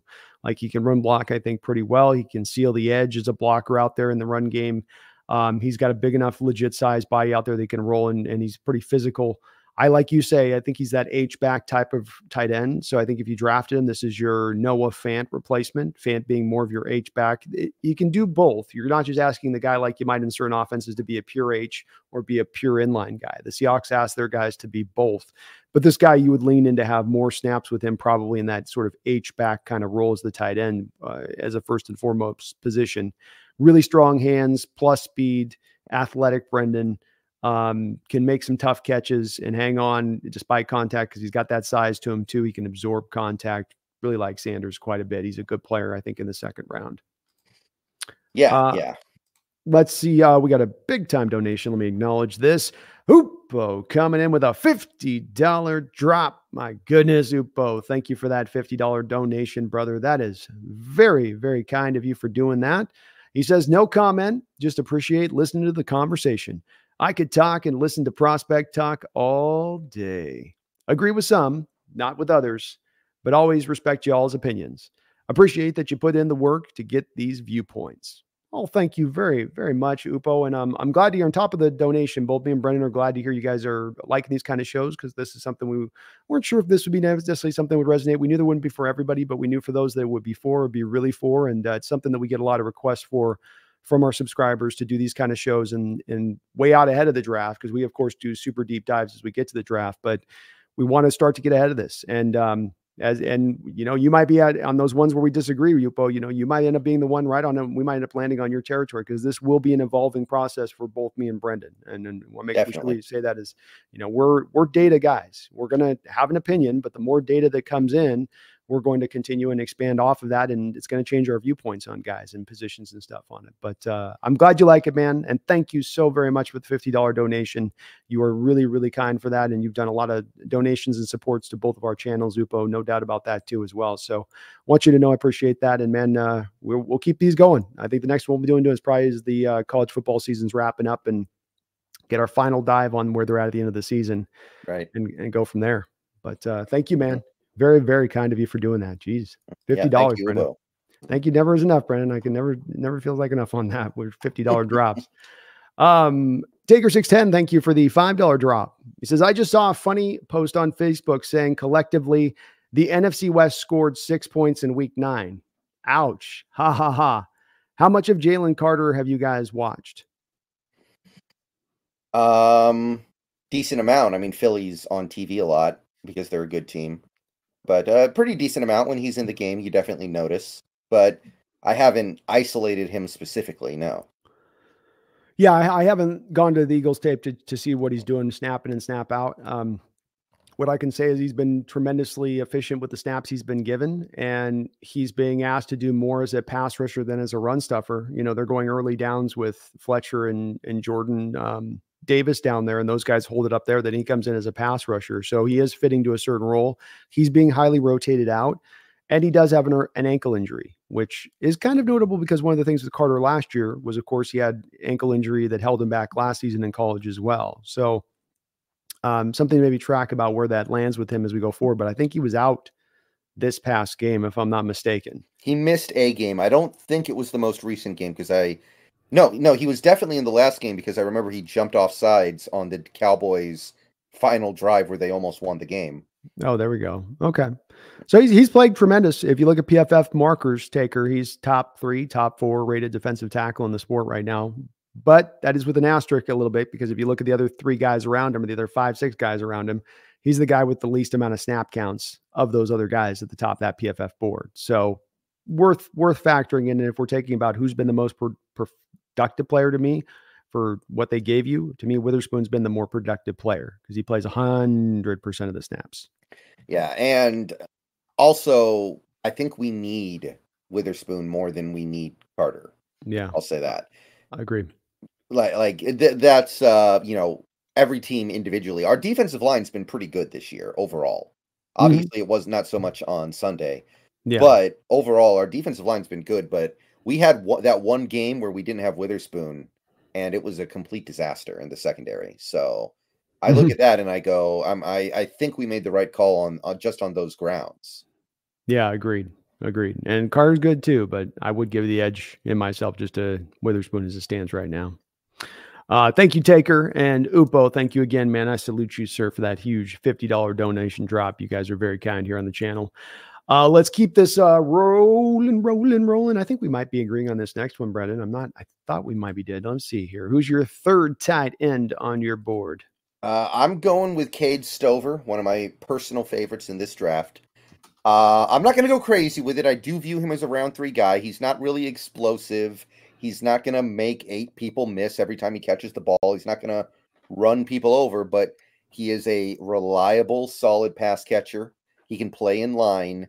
He has some stuff to work on as a blocker, but I do think that he's a better blocker than a vast majority of these college tight ends these days that are basically receivers. A lot of these guys basically play wide receiver. So Cade Stover, if you lose Will Dissly this offseason, to me, this is about as close as you're going to get to Will Dissly in this draft. Yeah, I think that's a fair way of putting it. He is my third tight end currently on my board as well. I have a third round grade put on him as well. So we're both fully in agreement there. Not very explosive. He's not going to be a sharp route runner from the tight end position. He is your inline kind of guy. That you're going to ask to just get down and dirty and physical down there at the line of scrimmage. And, when you do have him catch, there'll be guys hanging all off of him and he'll make those contested catches and he's not, creating separation in the route. But he's got some stuff he brings to the table as well. And you need these kind of guys in your offense, like we've needed a Will Disley in our offense to make it go. They're kind of the glue guys in there at times. And it's an option here if we're looking to move off Disley, who I think we save $6-7 million, something like that, by moving off of him. I think it's 7. Yeah, this absolutely then gives you a much cheaper option. You get maybe third or fourth round. And as you said, Brendan, looking at some of these other guys that are deeper in the tight end group, a lot of the kind of, real thinly built, basically receiver types through what I've seen through some of the more the depths of this tight end group. I've looked at quite a bit of these guys and just very thin and very, just kind of almost quasi receivers, really. Yeah. Okay, well, let's keep it moving here to left tackle. Are we doing it just by tackles, or were we going by? I did left tackle and right tackle individually.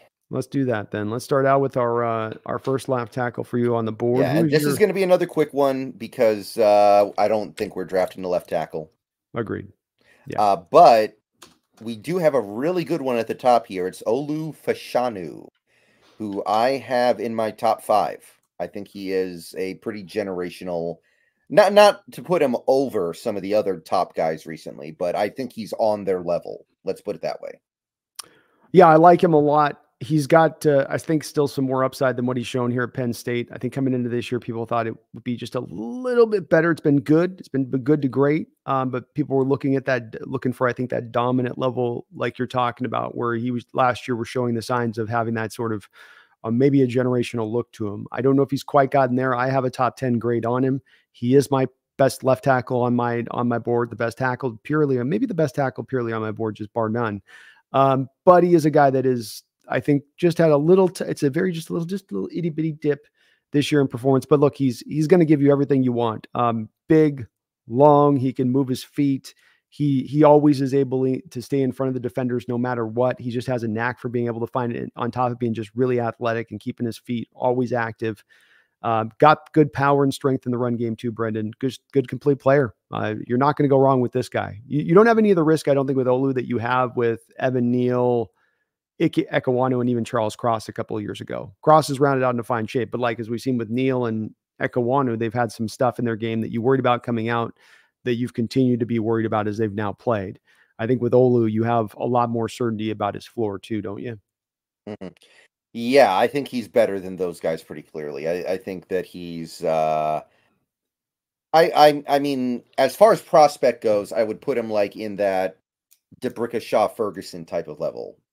I think that's fair. Yeah, like absolutely. Really, really high. Maybe not.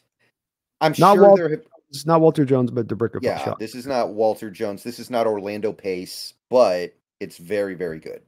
Yeah, you can make it work. Who's our number 2? I got Joe Alt of Notre Dame.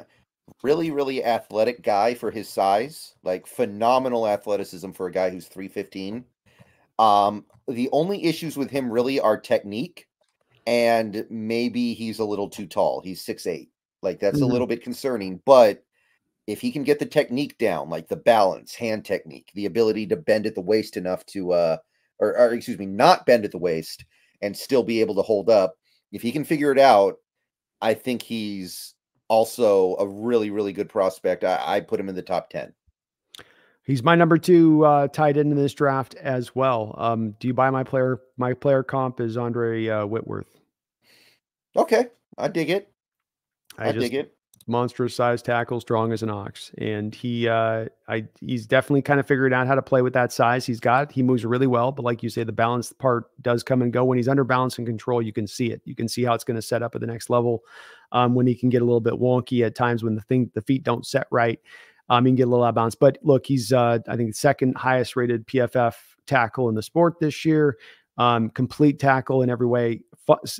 technically absolutely really nice and refined with how he puts his hands together, how his feet work up through with his hands together in delivering that punch, maximizing out his power. I really do like Joe Alt, a guy like I would put as a top 10 first round grade on him as well. Who be the number 3? Well, I had Latham, but I guess he's playing right tackle, and it sounds like he may end up being a right tackle. So I guess maybe the guy would be Amarius Mims of Georgia. Now Mims, I think he's playing left. He's playing right tackle too. Oh, he is. Okay. Then it's actually tough. I don't know then. How about Jordan Morgan? Jordan Morgan. I do like him.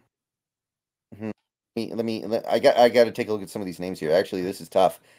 My bad. I thought Mims played on the left. I got confused, I guess. Patrick Paul or Jordan Morgan. Mims might be a guy able to play on the left tackle. He's the unusual guy that if you look at Mims, he's like, it's like somebody's done a Madden build a player with a tackle. Like the way he's built and how he moves, like could be a guy the unusual guy that plays right tackle at college who could go to left at the pro level and it wouldn't be so crazy, right? Like those usually you go, wait, no, that's not going to work. But like he's the guy that because he is so like, he's kind of built differently a little bit. And with him, it's the rawness factor, I think, for me with Mims, just him getting that technical refinement we see sometimes with Joe Alt or times you're not necessarily getting there with Mims to me, but yeah. He might. I'm still wondering if Morgan slides inside at the NFL level. So I kind of view him as an interior guy potentially, but if he is a tackle, you're probably right. I guess it could be him or Patrick Paul, the Houston guy. I think they're valid questions with Morgan bouncing in. He is my third guy for whatever it's worth. I think that watching, he had the battle there with Trice, and they had a good fight over that game. And then when Arizona Arizona faced Washington this year, right? They fought, haven't they? Yeah. So I'm remembering the game right. They went mano a mano in that game. Trice got him a little bit earlier. Morgan held up over the course of that game. It was one I was kind of watching a little bit closer for in their fight, Brendan, because I like Trice a lot. And that gave John Morgan a true battle there at left tackle to see if he could hold up. And I thought I saw enough from him athletically and how he moved in space to be able to make it happen. Is he going to be a star at the level? Do I have a first round grade on him? No. Do I see him more late second round as it stands right now? Yeah. But I do like where he is. And I think he's got enough juice as a player to be that third guy for me. Yeah. Okay. I'm definitely not against that if he does end up staying outside. Let's flip it on over to right tackle. Who is your first right tackle on the board? I guess it would be Latham, because if we're saying he's a right tackle, then I think I'm going to go JC Latham. I view him as a first round guy if a team decides they want to spend a first round pick on a right tackle, which I think is starting to become in vogue. I think teams are starting to look at right tackle as being a really valuable position. So I feel like he does go in that first round. He's got that Alabama stock too. That's going to help. I have him as a first round guy. Yeah. I mean, hell, you want to look, we don't have to go back but 2 years to find a Alabama right tackle taken in the first round in Evan Neal, and taken high in the first round. If you go back to last year, Darnell Wright, who is going to be my comp for JC Latham, is Darnell Wright, the kid out of Tennessee that went to the Bears at like 13. So I think we are moving into the age where right tackles can be taken in the first round. I love his game. Big man with a huge base, wonderful kick, step, slide. I wouldn't go as far as to say his light feet. This is why he's on the right side versus the left side, Brendan, and why I was kind of pushing back against the thought of him playing any kind of on the left is, for a right tackle, he's bouncy. For a right tackle, he's got light feet. But if you moved him over to left tackle, now he's kind of got a little bit more of the Stonage-ish sort of feet in how you'd view him over the left blind side. But he's always in control in his pass pro reps, nearly equally as good to me as a run blocker. Big, long, you're not getting around him. Very, very technically refined for the position, very clean as a player. Guy that very much you just feel like you know what you're getting in this guy. Part of why I like the Darnell Wright comparison. But like Darnell, he's just almost as wide as a house. It's like just getting around him alone is almost a chore in itself. Yeah, I go with that. So And then I guess the second guy would have to be Mims, because I just mentioned him. I think he's another guy who's got more or less a first round grade on him. That would be my right tackle too. I think Mims is going to get in the first round, even if the tape doesn't always fit to it, because people will say we can fix the technical stuff. He's bringing so much physical potential to play. And it's not just the way he's built, but the way he can move, that you're going to see him taken in the first round. I do have Mims as my third guy, but it's not really as much a declaration about how I look down. He's a first round guy to me. It's much about this other guy and how he jumped out to me on the tape and stood out. And that's going to be Talise Fuanga out of Oregon State. When I watched him move for a man his size, just nobody should move like that at that size. Nobody should be that fluid, that athletic. He's so smooth, and it sometimes makes it look kind of so easy out there off that right side versus some of these other tackles that sometimes really are just out there just fighting through every rep to kind of make it happen. I just think that in this day and age, athletic offensive linemen, he's got just nice size, great length. Those kind of guys go in the first round. They're just too hard to find. You know, you can find the guys that are big or wide or like JC Latham, big, moves his feet well enough. This guy's a guy that is much like Mims a little bit to me, can maybe be a guy that you can flash over to the left side in a pinch with how well he moves over there on that right side. And he's got the power as well to go with it. I didn't see a lot of flaws in his game, and watching him on the tape with what I saw with him out of Oregon State, I'm really, really high in Fuanga.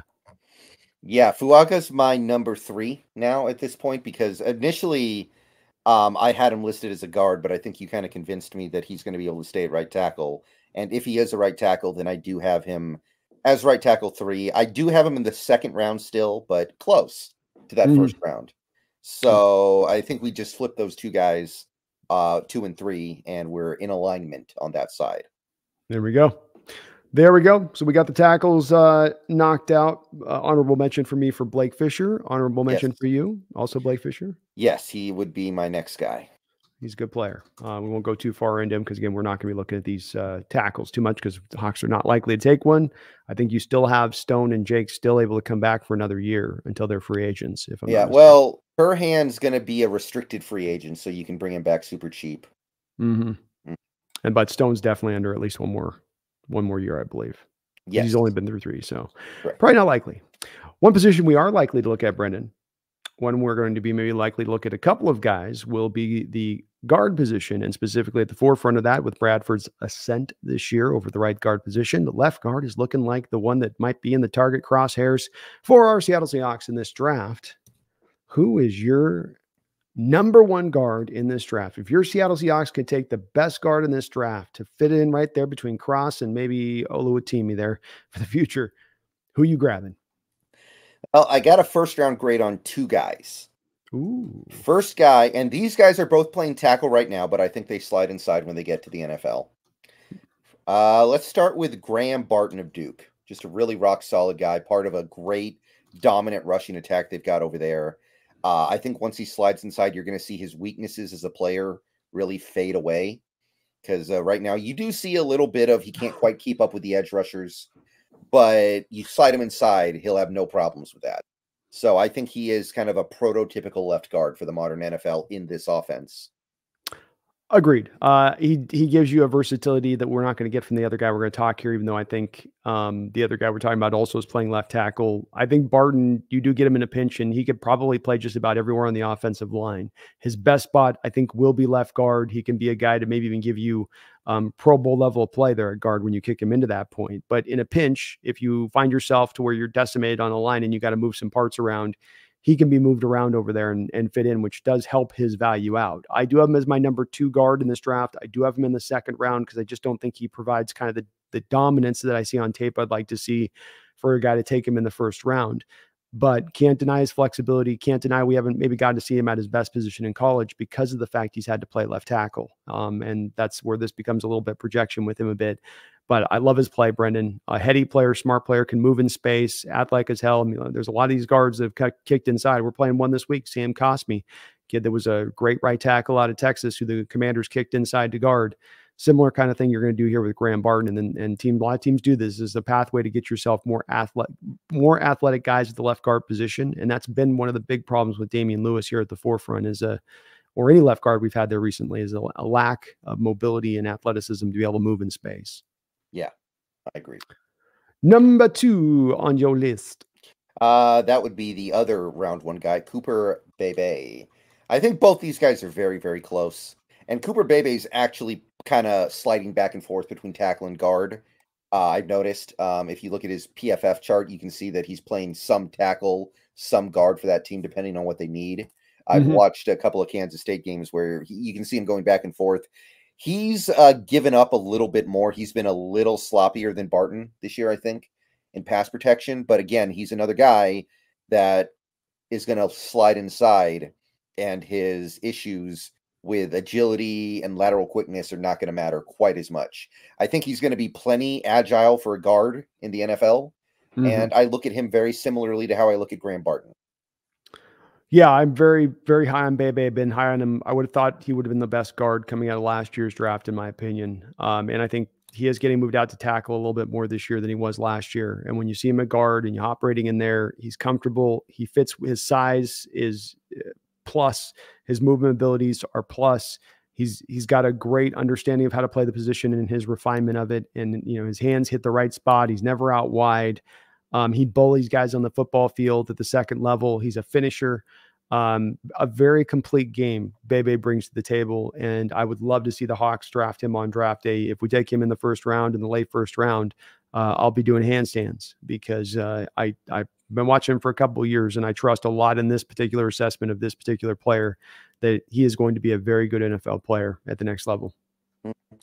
I agree. I would love to have either guy at the end of round 1. Yeah, me too. I'm not Barton as well. Don't get me wrong. Barton, I'm currently investing in the offensive line is great, especially when you're investing in what I would consider to be clean, not clean prospects, but fairly clean prospects, and where there's not as much risk as you might have in other positions. You know what you're kind of getting. And that's not to say empty upside. You have upside with what you're getting. Who is your number 3 left guard in this draft? This is another guy who's currently playing tackle, but I think he slides inside. Javion Cohen of the Miami Hurricanes. I've had my eye on this guy since last year. He played for Alabama last year, I believe. So it was a transfer to Miami. He's playing pretty well over there. Miami, a lot of games this year, they've been dominant running the ball. I think when he slides inside, his mobility issues will be cleared up. He's plenty mobile enough to slide inside. I really like his ability to move in space as far as being a guard goes. That's the thing that stands out to me. So I think he's going to be a good fit for this offense.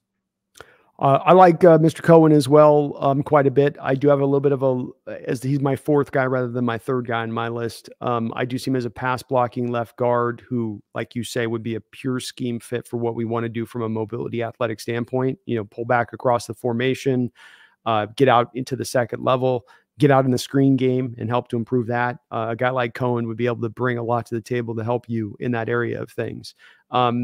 He does, I think, struggle a little bit in the run game. That has me that's where I dinged a little bit in taking him from being a 2nd round prospect to a 3rd round prospect, is I wonder if there's going to be a little bit of a inconsistency there that you get there from him in the run game. But some of that might be mitigated if he can do some of the mobility run game stuff that's not about just driving a guy off the ball and more about hitting your reach block or getting to that second level block.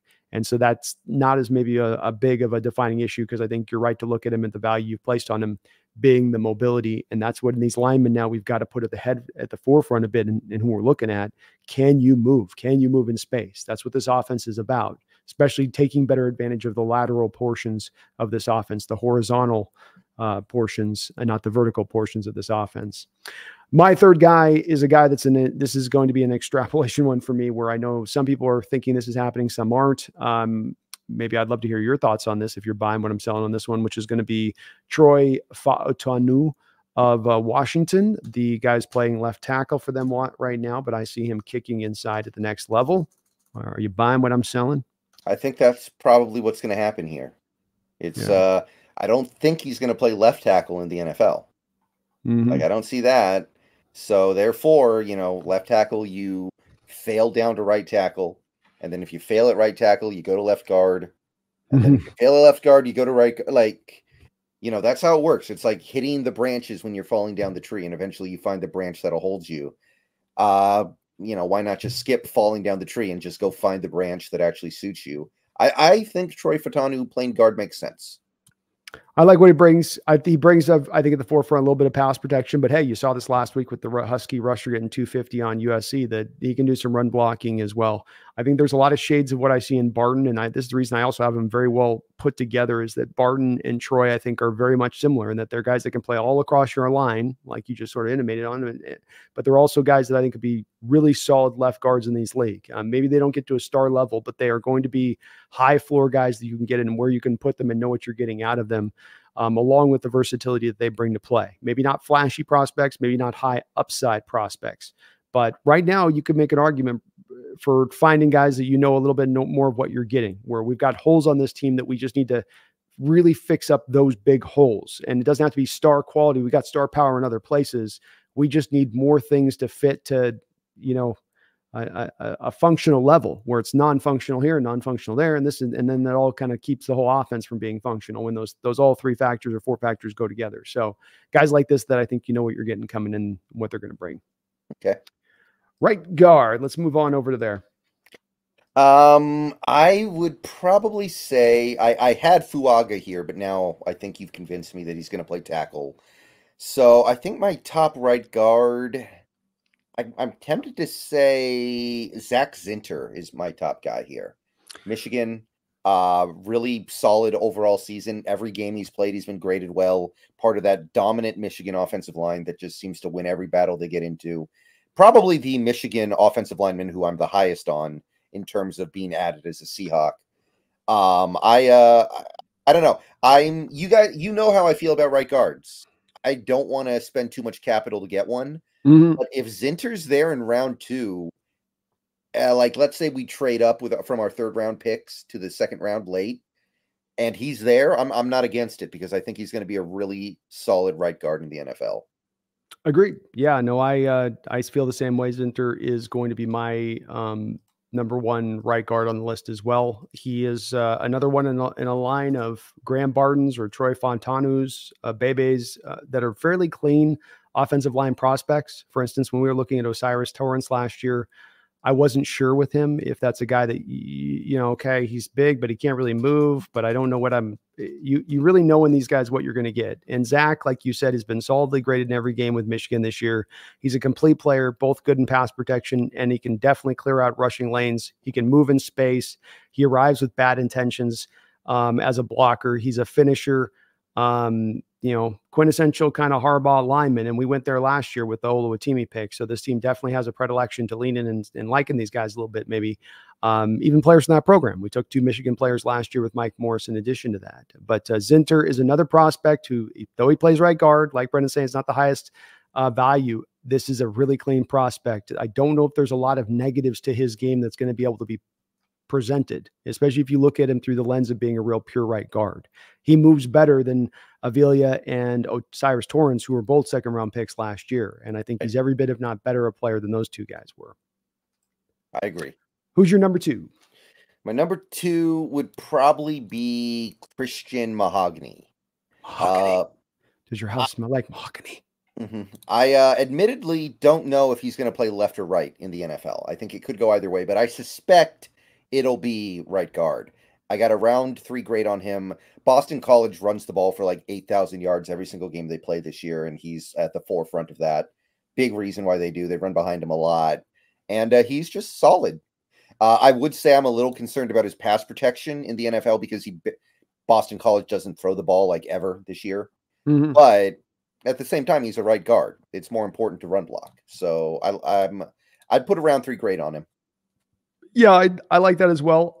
He is a guy I've got. I dipped him a little down from Earless when we talked. He's my 3rd guy now. I put a guy up at number 2, but he's in the 3rd spot for me. He doesn't look like he should move good when you look at his body, but then he starts to get to moving out there, and you're like, oh man, he's actually out there, covering some ground post snap. And what Boston College asked him to do in run blocking there, they've got some creative run blocking schemes. They don't just ask their guys to mano a mano match up and blast the guy off the line. So there's some there is a little bit of echoes, I guess, to our scheme and what we ask our linemen to do or what we want them to do. I think he's going to be able to hit the reach blocks. I think he's got a good NFL-sized body, good length, good strength.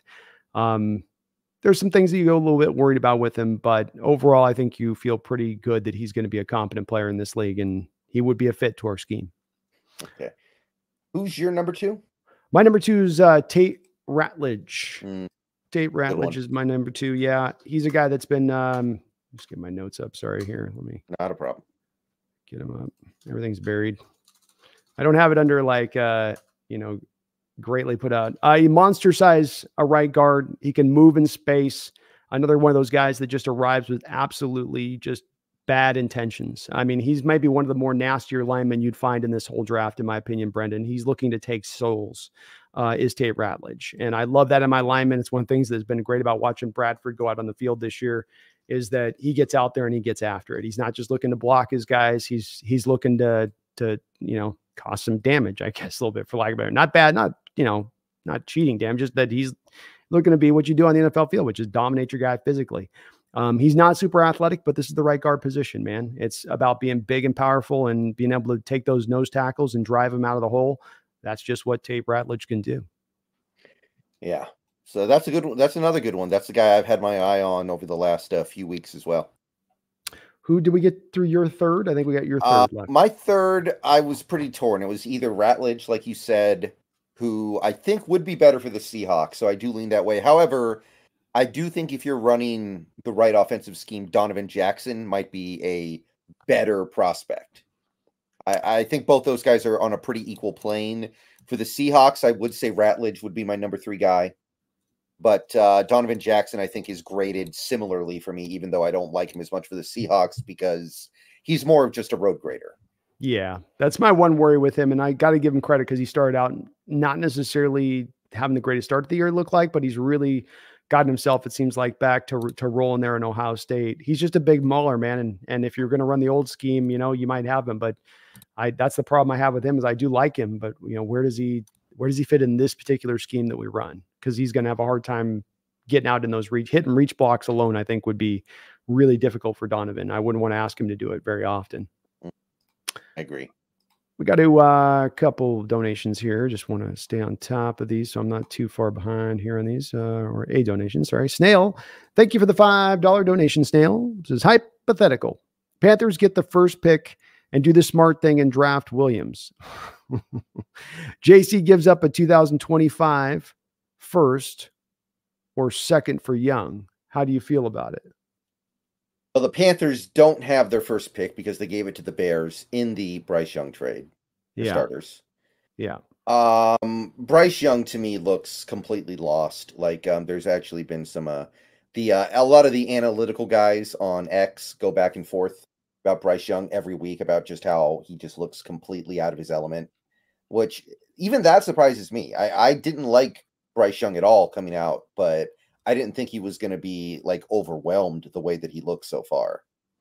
No, the whole thing with him is he's supposed to be able to process really well and be ahead of it with his, mental application for the position. So you wouldn't think that as well, though. Again, like you just said, neither you nor I were particularly high on Young. We got asked the question a million times about whether we want him on the Hawks, and neither you nor I at any point in time were like, yeah, let's do that. The size issues and all that remained what they were. And then, you can't see. That's the thing. There's times he just can't see. Like there's times Kyler Murray can't see. Like there's times Russell can't see. There's times these smaller quarterbacks just can't see over the pocket. It makes it hard to play the position when you're blind at certain plays for a portion of the field or part of the play. Bless you, Brendan. But let's just say it was the Bears, Brendan. Snail, let me hijack your question and turn it in a way that we can make it functional. Because like Brendan said, the Panthers don't have their first round pick this year. So let's say it is the Bears and the Bears are going to give up Fields and they'll give you Fields for a future second round pick or your 2 third-round picks this year. Fields is awful. Like Fields, I'm sorry, but the forward pass was invented over 100 years ago, and nobody told Justin Fields, I guess, because I'm sorry, he's just bad. Yeah, no, I probably wouldn't do it either. So, Snails, no, I'd roll with how we're rolling. I'd rather try one of these second, third round quarterbacks we were talking about earlier on the show than going for a guy that's failed out like a Fields has. You know, I wouldn't, or Young. I just still don't want Young anyway. I just don't have a huge amount of value put on him as far as where I see him as a player. And it certainly hasn't improved now with him stumbling out of the blocks to start this out. All right, so let's go to our final offensive position here, which is going to be, and thank you, Snail, for that $5 donation. I appreciate you on that. Center position. Let's take a look at the center. Who is your number one graded center on the board? I think there's a clear number one this year, Cedric Van Pran of the Georgia Bulldogs. Loved this guy last year. He broke my heart when he didn't come out. Yeah. I'm not against what happened last year because we got Oluwatimi in the 5th, and I'm very high on Oluwatimi. But Van Pran, I think, is a round 2 guy, moves really well, has good control of pre-snap stuff, as you need your center to be in the NFL these days. Lot of stuff to really like here. Maybe you don't have the raw strength that you see with some centers, but I don't think that's as important for us. So yeah, I would go round 2 with Van Pran. Yeah, I just think he's a very complete center for what he brings. Like you, I was definitely not loving that he didn't come out last year. It would have been a very interesting pick for the Hawks to take a look at him. I think he would have stood out to them. He brings plus size and plus length to the position, plus mobility to the position. He's very good at blocking on the move. So you get him blocked up and you're trying to go laterally, let's say on an outside zone or pitch play, and you need the lineman to be blocking the guy and then also moving laterally as they block. He does a really good job of keeping his feet and keeping the guy blocked. You can trust him one-on-one as a center to hold up against nose tackles or 3 techs. He's got good feet and pass protection. That they slide really nice and smoothly.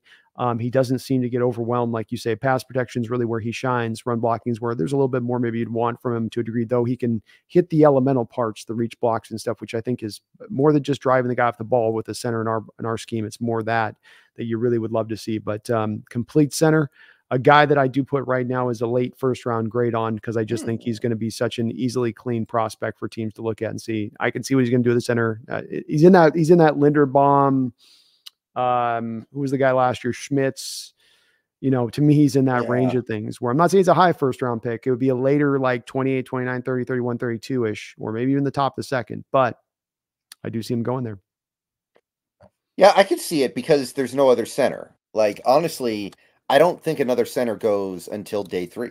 So if you want a top center, you might have to be like, okay, this is our chance to get Van Pran. We have to do it, even though it's round 1 and we might prefer not to, but we just have to. Yeah, very well could have to. I mean, that's what's caused, I think, in like Linderbaum's case, you had the same thing playing out. I mean, that's to make your point on that. Even last year with Schmitz, right? Wasn't it kind of the same way with him? I mean, there were some people that liked other centers better than Schmitz, but the consensus by the time we got to the draft was like Schmitz, and then there's a fall off to the kind of the next guys. They're good, but they're like more a round or 2 later on, you know, in difference. But yeah, that could definitely cause him to get taken a little bit higher because of the scarcity of the position in this draft. Who's your number 2 center? I go Zach Frazier, the Mountaineer guy. I got him in round 4. More of a road grader than Van Pran. More of a run blocker, which is what you would expect from a WVU center. But maybe he was a little kid watching Geno Smith play football for WVU. I don't know. Probably. So maybe he's always wanted to play with Geno Smith. But yeah, nothing too exciting here. I have a round 4 grade on him. I like him, but I don't know if he necessarily fits. And yeah, more of a run blocker to me. Yeah, he's the thing I have a hard time with him on is I have a 4th round grade on him. I think he will be able to be a center in this sport, but I think that he's got really heavy feet, and he's going to be at his best staying in a phone booth rather than having to get out and block in space. Not very much snappy about his movement. Something you also look at with our linemen is just everything's kind of a little bit labored and coming up and getting, you know, it's like, I feel like you should have that beep, beep, beep thing as he's coming up out of his stance sometimes. But he's got a real wide body. He's got strong hands. When he lands on contact, he can really jolt guys. Do like him overall as a prospect. Just I think he's not necessarily maybe a scheme fit to what we do. Though I'll agree with you where there's not just necessarily a lot of really good linemen as it stands here in this draft. My number 2 is going to be Jackson Powers Johnson, the hyphenation, the man with three last names. Jackson Powers to me is a guy that can maul and can move. Another guy like Van Pran that can block really well on the move, something I look for. I think he is smooth as absolute silk when it comes to his combination blocking. You know, centers have this timing thing, and Old Teamy did this really well last year as well, where you come off, you have to snap the ball, lay some initial contact, slide off of it very, very quickly, and get to your second level block and lay the second level block with force. You can't cheese out on the first block, because if you don't help your guy in the first block, that initial hole's not created. And you can't cheese out on the second part of the block to actually get the second level block laid, because if the linebacker dips you and is able to, you know, shed the block away, it's going to be a tackle. And it's hard. You see what you see in linemen doing these kind of blocks, centers as well, is they'll do one assignment, but they won't do the other. And with Jackson Powers, the thing I really loved about him is that bam, bam, bam, bam. And it would just be very smooth from one to the next when you're asking him to go from one task to the next, which is what you ask centers to do in a stunt game. Pick this guy up. This guy's sliding to you. Your reactions are so very important. Not the most powerful, but absolutely, in my opinion, really, really athletic for the position and tenacious. So what he makes up for in power, he brings with tenaciousness. And I do like him as a second round guy. The only second round grade I got in the center right now, and then it goes to fourth round for me. I'm with you on the talent of the center position definitely drops off in this one, right. But I just liked him as a fit. Yeah, I'm going to have to look into Powers Johnson a little bit more. That's pretty intriguing. He hasn't really been on my radar. Obviously, I know who he is because I watch Oregon a lot, but okay, I'm going to have to look at him in a different, through a different lens, as they say. Well, I know how it is with you Huskies watching Oregon players. It's your eyes are bleeding. You know what I mean? You keep trying to look away from the screen like a reflective action, you know, almost like you're throwing up, but you're looking away. You know, when we played them last month, those were some ugly jerseys. They looked they had duck poo on them. Yeah. What are you doing? Those were some bad jerseys. Like you got the whole wide world of jerseys to pick from if you're playing for Oregon, and that's what you pick for the rivalry game. It's literally was duck poo, dude. Like that's the look they're going. Like they're we're going to be the whole duck, end part will be the poo too part. Like that. Yeah, it was an awful looking jersey. I don't know why who told them that was good, but that was a failure. And that's why they lost, really. If you think about it, that was the reason. Very true. Who's your third guy? I had a heck of a time finding the third guy. Best I could do was Bryce Foster of Texas A&M. That's really it. And I don't have much to say about him. I think he's worthy of like a 7th round pick. I need to find more centers. I've had a heck of a time finding one. I think some of these guards are going to convert to center, but I don't know which ones. I need to try to figure that out. It's probably true, considering especially how weak this class is. He's a big guy. Takes up a tremendous amount of space. He is wide as hell. Powerful as hell, really good punch. Foster, I do him as a 5th round guy just because he loses his feet every other snap. He's stumbling and bumbling and you know all over. I've got Matt Lee, 4th round guy. I have as my 3rd, just a little bit ahead of Zach Frazier, but very close to the same spot. Good pop off the snap. Usually excellent hand placement. Really gets them inside and drives it up. You don't see him, you know, panicking and everything's to the outside. He's really proficient in his hand use, which is going to be nice. He's very bouncy in pass protection. So I like where I think his movement's going to be pretty good. And he does a good job of sticking with the twitchier linemen out there, but he does get overwhelmed by sometimes the more powerful guys. And he's got a creative little pancake move he does, where he doesn't pancake guys, where he puts them up and flat backs them. He has a guy that'll he'll give up ground and get smacked, and then he twists the guy and then lays on him. And it's not a hold, Brendan. You know what I mean? Like he just does that thing where he can recover and then readjust and then just sort of throws his body weight on the guy, and it works. It's like his own little technique. But another guy in the 4th round. Yeah. All right. Let's turn this over here to the defense. And again, on the defense, we're going to have some positions we spend a little bit more time on, like let's say defensive tackle versus let's say ones we're not, which is going to be cornerback and safety, because we're not really anticipating that we're going to cover a lot on that. So let's start out with the most maybe important position, I think, by needs coming to this draft. absent maybe middle linebacker, and that would be defensive tackle, Brendan. Right. Who's your number one guy on your board for DT? Well, I've kind of divided things up into two groups. I have the defensive linemen, and then I have the nose tackles. Okay. Because I think there's a big difference between these 350-pound barrels full of dirt, and then you have these 300-pound defensive linemen that are playing 4-eye and 3-tech and stuff like that. So do you want to chop it up like that, or do you want to just kind of group it all together? Let's group it together because I think we can delineate between as we're talking about them, and I think we're going to talk about all these guys anyway. Okay. We'll Well, I got one round one guy. He's a very good one, though. He's really come on strong lately. It's Jerzan Newton of Auburn. No, wait. I'm sorry. I don't know why I said Auburn. Illinois. Illinois. So he is really about the only thing they've got going on that Illinois defense right now. They have gone from the best defense in college football last year with Witherspoon and Adam, and who were the safeties they had? Sidney Brown and Martin, Q Martin, yeah, Devin Witherspoon. Martin. Yeah, it was a dominant defense to a defense that is actually kind of bad. Jerzan Newton's like Atlas holding the whole globe up on his shoulders. But he has really been dominant lately. And I think he's clearly DL1. And I think he is clearly the one defensive lineman who at this point is guaranteed to go in round one. Yeah, I agree with you. Some shades of an old Seahawks Sam Adams to his game to me. Kind of a guy's got a big old belly coming up out of his jersey, but yet he's got some odd first step quickness and quickness in general for a man his size.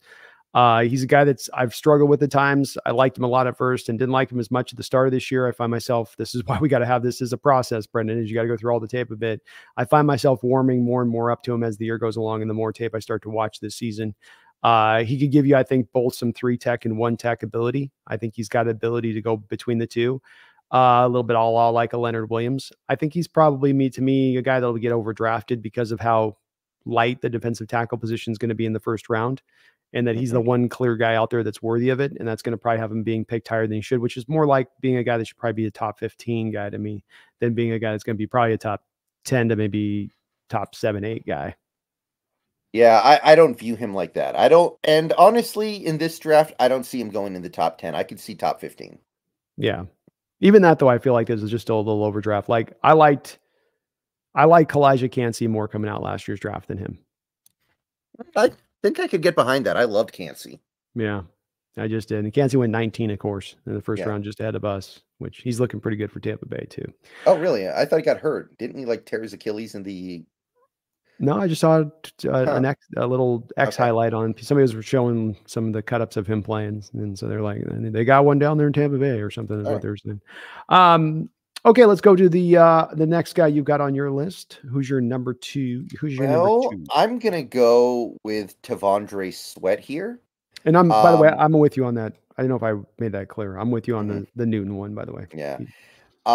This one's tough. There are a lot of guys I have a round 3 grade on, but to me, Sweat is pushing into round 1 very quickly. He's just so good. He's so fun. He's really providing a lot as a pass rusher. Texas has a bunch of games this year where they allow 1.2 yards per carry, and you just can't run on them. And he's a big reason why. He's one of those nose tackles that also gives you a lot of push into the pocket. There's just a lot to like from Tavondre Sweat. He's he might get to Mason, what was the name of the nose tackle last year? Mozzie Smith territory. And honestly, I might like him more than Mozzie Smith because this guy can rush the passer. Yeah, and he's also got a little more of a naturally big body, whereas Mozzie Smith was kind of like a weird 1-tech. He was good size, but it somewhat didn't always make sense, right? Because he was also a guy that kind of had shades of a 3-tech body who just was really good in 1-tech stuff. This guy's got a 1-tech body. He looks like it. It's real wide, and he takes up a lot of space. It's going to be hard to get your second level blockers around him. He's going to require double teams at the next level. He's been the guy that maybe has raised up in my eyes as any prospect from where I had him looked at last year, Brendan. Got quite a few of these guys we looked at last year and then looked at them where they're at this year. I think his stock is really raised in my mind because I had him more last year watching his tape of kind of a 4th round guy, heavily rotated out, didn't give you anything as a pass rusher, and really was just a run defender. He's come forward as a pass rusher this year, 85 to put this in perspective, 85 pass rush grade. So he is absolutely on top of being the second rated lane. He's the highest rated lineman in PFF in college football. But he's really showing you a complete player. I struggle at this point to quite get him into first round territory, but I think you make a good argument for it. I think there is a great argument to be made that's where he's going to eventually be landing here, especially considering a guy like Maze Smith last year and where he went. The one thing I'd wonder about that is that, do the Cowboys and do the NFL look at that pick with Maze last year going, yeah, that was you guys being smart in where you picked him, or you went a little high, should have been more of a second round guy you took up in the first round because you kind of fell in love with him. He's not been good yet. I'll say that. No. He barely plays. Yeah.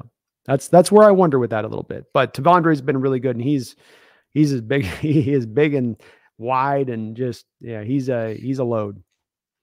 Who's and by the way, I agree with you on that too. I have a second round grade, but he's my number 2 D tackle. So we're in alignment so far. Who's number 3 for you?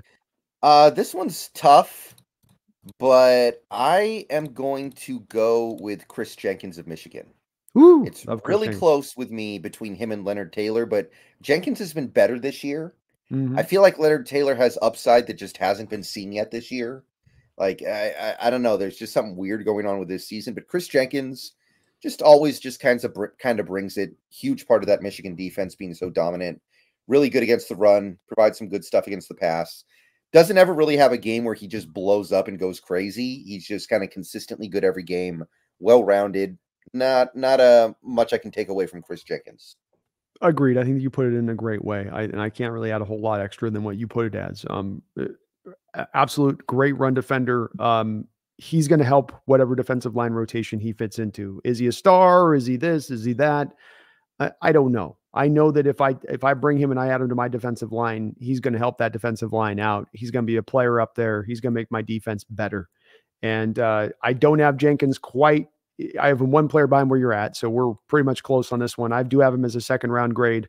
I think the pass rush is going to come along with him in time. I know that's not been as big a vibrant part of his game so far, but it's not been a bad part of his game. And that is a part that I think can take a little bit of a step forward with the tools that he has to work with. But I like Chris Jenkins quite a bit, and that's a great play on that. My number 2 guy is going to be Tyleik Williams out of Ohio State.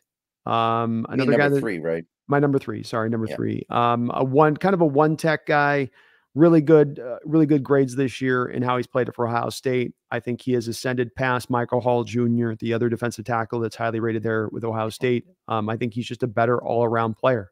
A guy that does cut his teeth, much like with Chris Jenkins in run defense, but then does give you a little bit of pass rush, but can give you at times almost dominance in his run defense as a defensive tackle. Really, I think a pretty safe player when you go out there and look to get this guy in what you're getting from him. He's listed 320. I think he's 340. He'll be a stout 0 tech, 1 tech, and I don't have any issues at that point grabbing him. It's probably a little early to take him in the second round, maybe, but I just do feel like he's just got a solid all-around grade. And because I'm so comfortable in knowing what I'm getting from him, it allows me to feel a little bit okay with putting him in that spot. Yeah, I like Tyleik a lot as well. He's to me like T'Vondre Sweat, but not quite as much pass rush. But he's been the central part of a really good run defense that Ohio State's had this year. Like you said, Michael Hall Jr., I think, has been unimpressive this year. Honestly, I'm not in love with Tommy Eichenberg's play. So I look at Tyleik Williams and I say he is the main reason why they're so stout up front. Like, I think he is the linchpin of all that. So I really like Tyleik as well. I would put him in round 2. Awesome. So we're agreeing there. Number 4, who would be your guy? Tyleik. And so I had, we just flipped ours there. Number 5. My number 5, I would say, is Leonard Taylor. He's a really tough one. He hasn't played a ton this year, but when he does, he's a dominant pass rusher. His pass rush grade is off the charts for Miami. But you're definitely betting on his potential more than you are sitting pretty with his production, I would say. 100% right, man. He's twitchy. I go round 2. Yeah, he's super twitchy, isn't he? And just I mean, he's kind of can at times look like he could be a TFL machine back there. He doesn't quite get to that point like you talked about in his consistency, but he always feels like he's winning on the first step of his get off and putting that lineman in a bind of having to be in kind of a recovery mode, which it makes you want to see more meat on the bone from his production this past year than what you've gotten out of him. Like you said, it's just been a bit of a weird year there for him down there in Miami. I still do put a second round grade on him, Brendan. He's just at the back of my stack. I've got, for me in this one, 1, 2, 3, 4, 5, 6. I got 7 second round grades on these defensive tackles. He's the final guy for me in that second round that I have that second round grade on. I'm trusting that you're going to be able to tap into that upside, but it hasn't quite been there as consistently as you'd like. That's why he's dipped down for me, but I still like him a lot as a player. Yeah. My guy is going to be Deontay Corleone out of Cincinnati. I like him. I like him a lot, man. You remember those players, Brendan, that like I can explain about how big he is, how he shouldn't move like he does for his size. I can break down the parameters of this guy, but aren't there just sometimes those players that you look at on tape and you go, there's just something about the way this guy's moving and going about his business that looks a little bit different. And do you get that kind of thing about certain guys too as well? Or am I a little bit?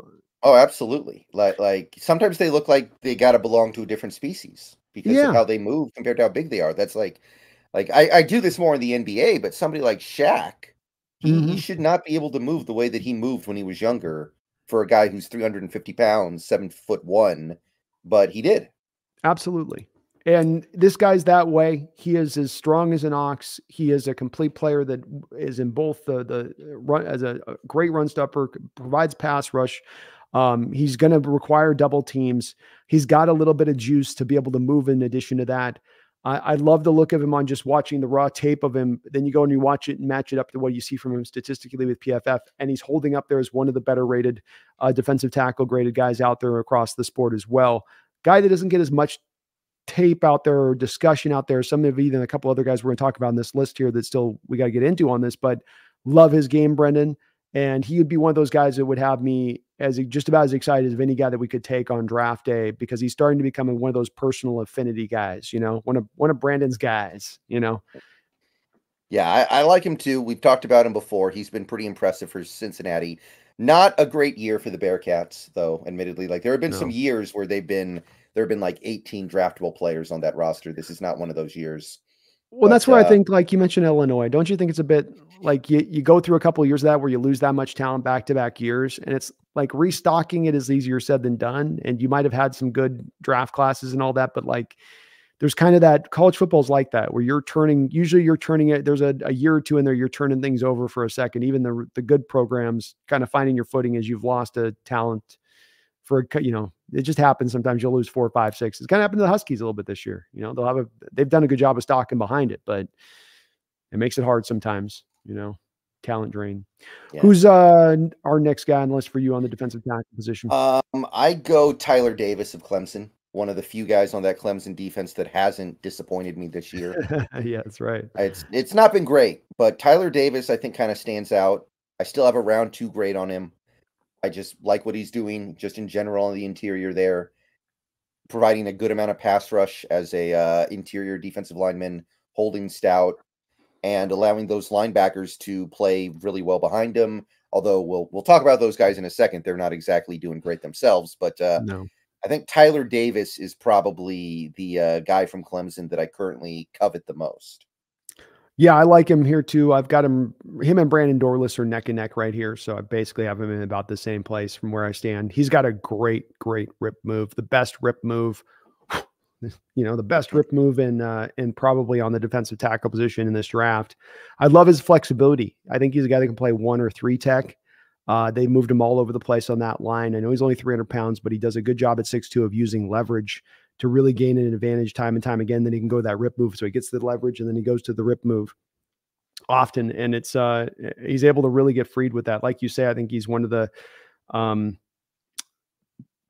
few defensive players on this Clemson defense that, let's just face it, hasn't been underperforming in the last couple of years, right? Because this has been kind of a commonality thing we've seen in recent times of like, what's going on over there? You guys got all this talent that's not performing at times. If his initial move is stymied, he doesn't have a big counter that he can go to, but he has got a lot of talent. He's got some refinement to him. I love his flexibility. I see him as a second round guy. Another one of those guys highly graded by PFF this year. He's done his job. Do like his game quite a bit. He brings a lot to the table, man, for the player that he is. I think you can move him all around the line. Yeah. So I'm going to go ahead and count down Tyler there. Who's your next guy there below that? I'm going to go with, this is actually a guy I just bumped up because I thought he played really well last week, Dorless of Oregon. Yeah. He had like 6 pressures in that game. Who were they playing? Cal. Not a great team or anything, but he had a bunch of pressures in the Washington game. Like, he's just every game, it seems like he's harassing the opposing quarterback. So he's growing on me, and it took a while. I had him below a couple guys until this most recent week, but he's coming on strong. Yeah, he didn't have a great 2022 tape either, by the way. His 22 tape made you feel like you had a bit of a tweener on your hands. He has come forward this year, and I think they were trying to use him a little bit too much last year on the outside. Kick him inside, let him operate as a 3 tech. That's what he is. And he can work well with that role. He can be a penetrator and a disruptor back in your backfield. So I like what Brandon brings. He's got good size, 6'3". He's not the heaviest of guys, so he's got to beat you with quickness to the spot. But he is a really talented player with his use of hands and his ability to get off blocks using those hands and being kind of violent with them a little bit at times. I do like him in the second round as well. I've got all these guys we're talking about in that second round territory as it stands. This will be the last guy for me, since we already got to Leonard Taylor and Tyler Davis for me. But that's my grouping of the guys we talked about so far. They're all in my second round. Right. Who's your next? And do you have Dorless as a second round guy? Right now, yes, I do. All right. Where's your next one you go to? I think my next guy would be these next 3 guys for me actually are kind of guys that have disappeared this year, but they're still kind of coasting off of their draft stock from before the season started a little bit. So I got Michael Hall Jr. of Ohio State. He's really been, I barely noticed him this year.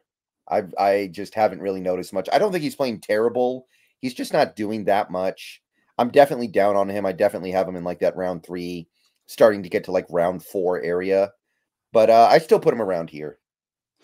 Yeah, I mean, he's got a good makeup, and he's going to have some decent production through his career coming out. But I do put him into more of a 3rd round range, and I do think that's where you land him at, probably late 3rd round at this point. I do have a guy, Dwayne Carter, just a little ahead of him. He reminds me a bit of Jaron Reed.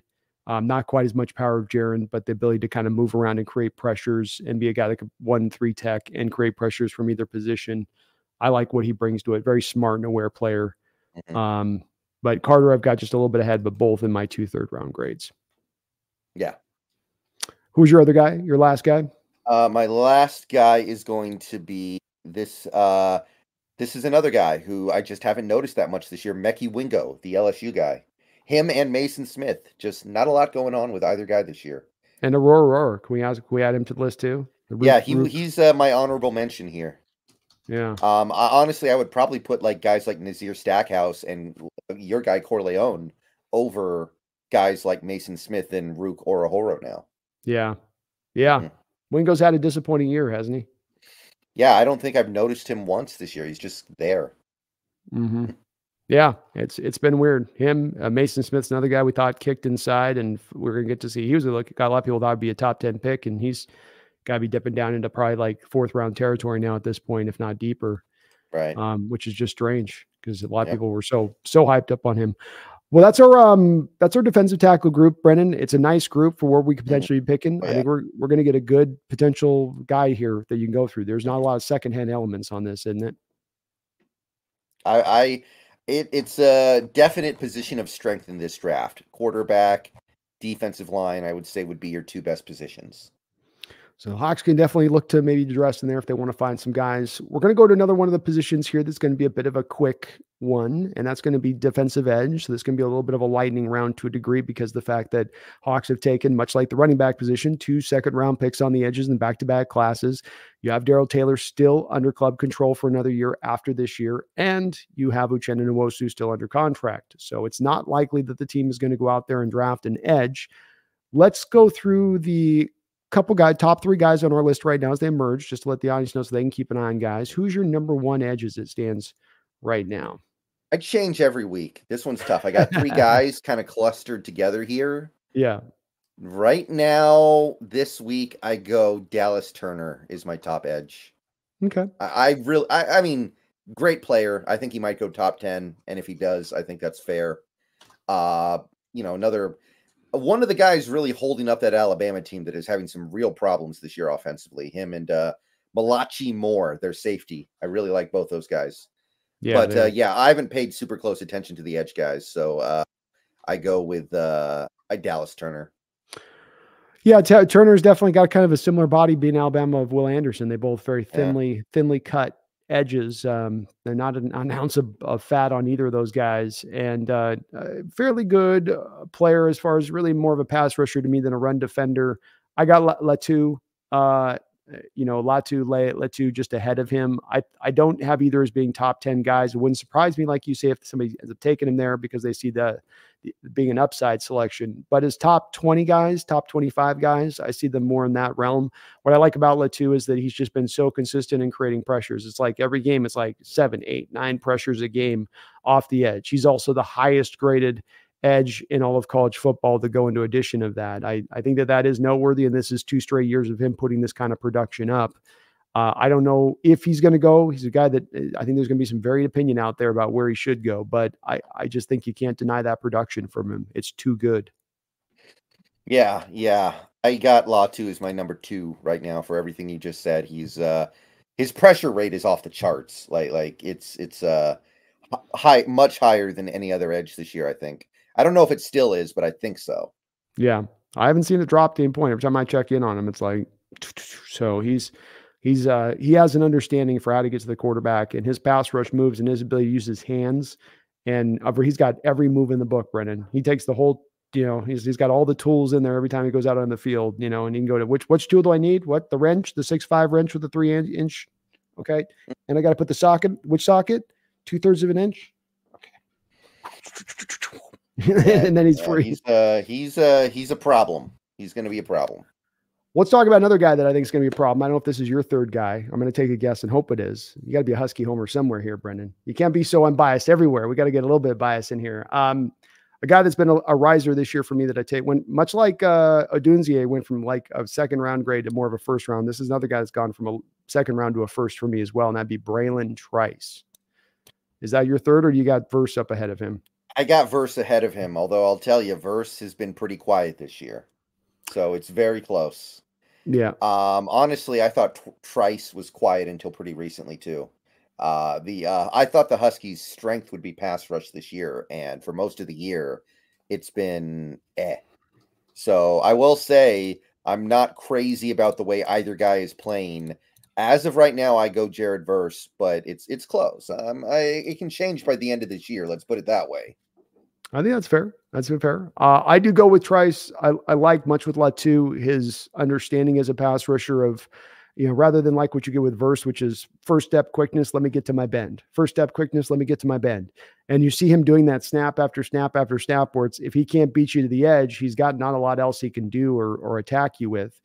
Good effort, but there's nothing there technically he's bringing really to the table. Whereas with Bryce, like Latu, these are guys who understand how to rush the passer. They understand how to chain pass rush moves together, or how to call upon a counter if they're initially stymied. There's not a lot of that with Verse. He gets stymied and he's stopped. But I do like Verse. I do have all 4 of these guys with first round grades, albeit with Trice and Verse, I would put him as more late first round grades at this point. It's funny with Verse too. I think he might have actually gone higher last year if he had come out of the draft versus where he's going to go this year, I think, because his stock was really high last season.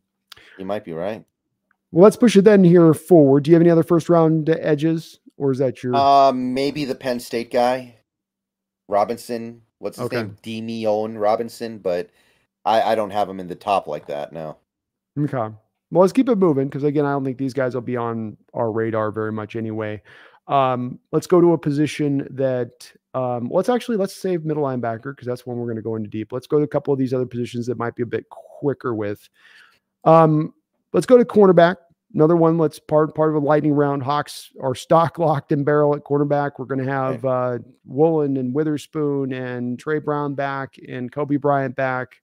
So if we're going to get guys, probably not going to be taking a guy high. Who is your number 1 corner, and where do you got him going in the draft? I got Kool-Aid as a top 10 guy right now. I think Kool-Aid goes in the top 10.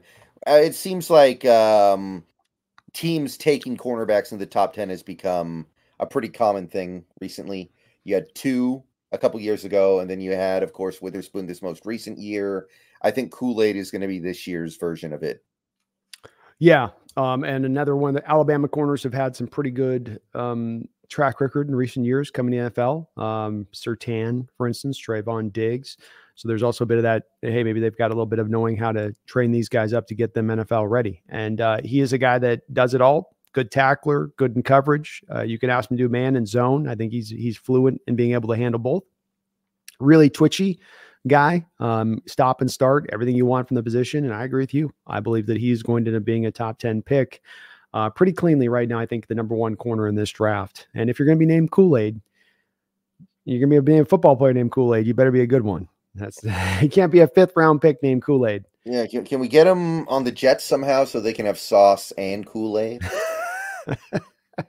That'd be fun. That'd be hilarious. Mm-hmm. The nicknames, man. The nicknames. Number 2 corner for you.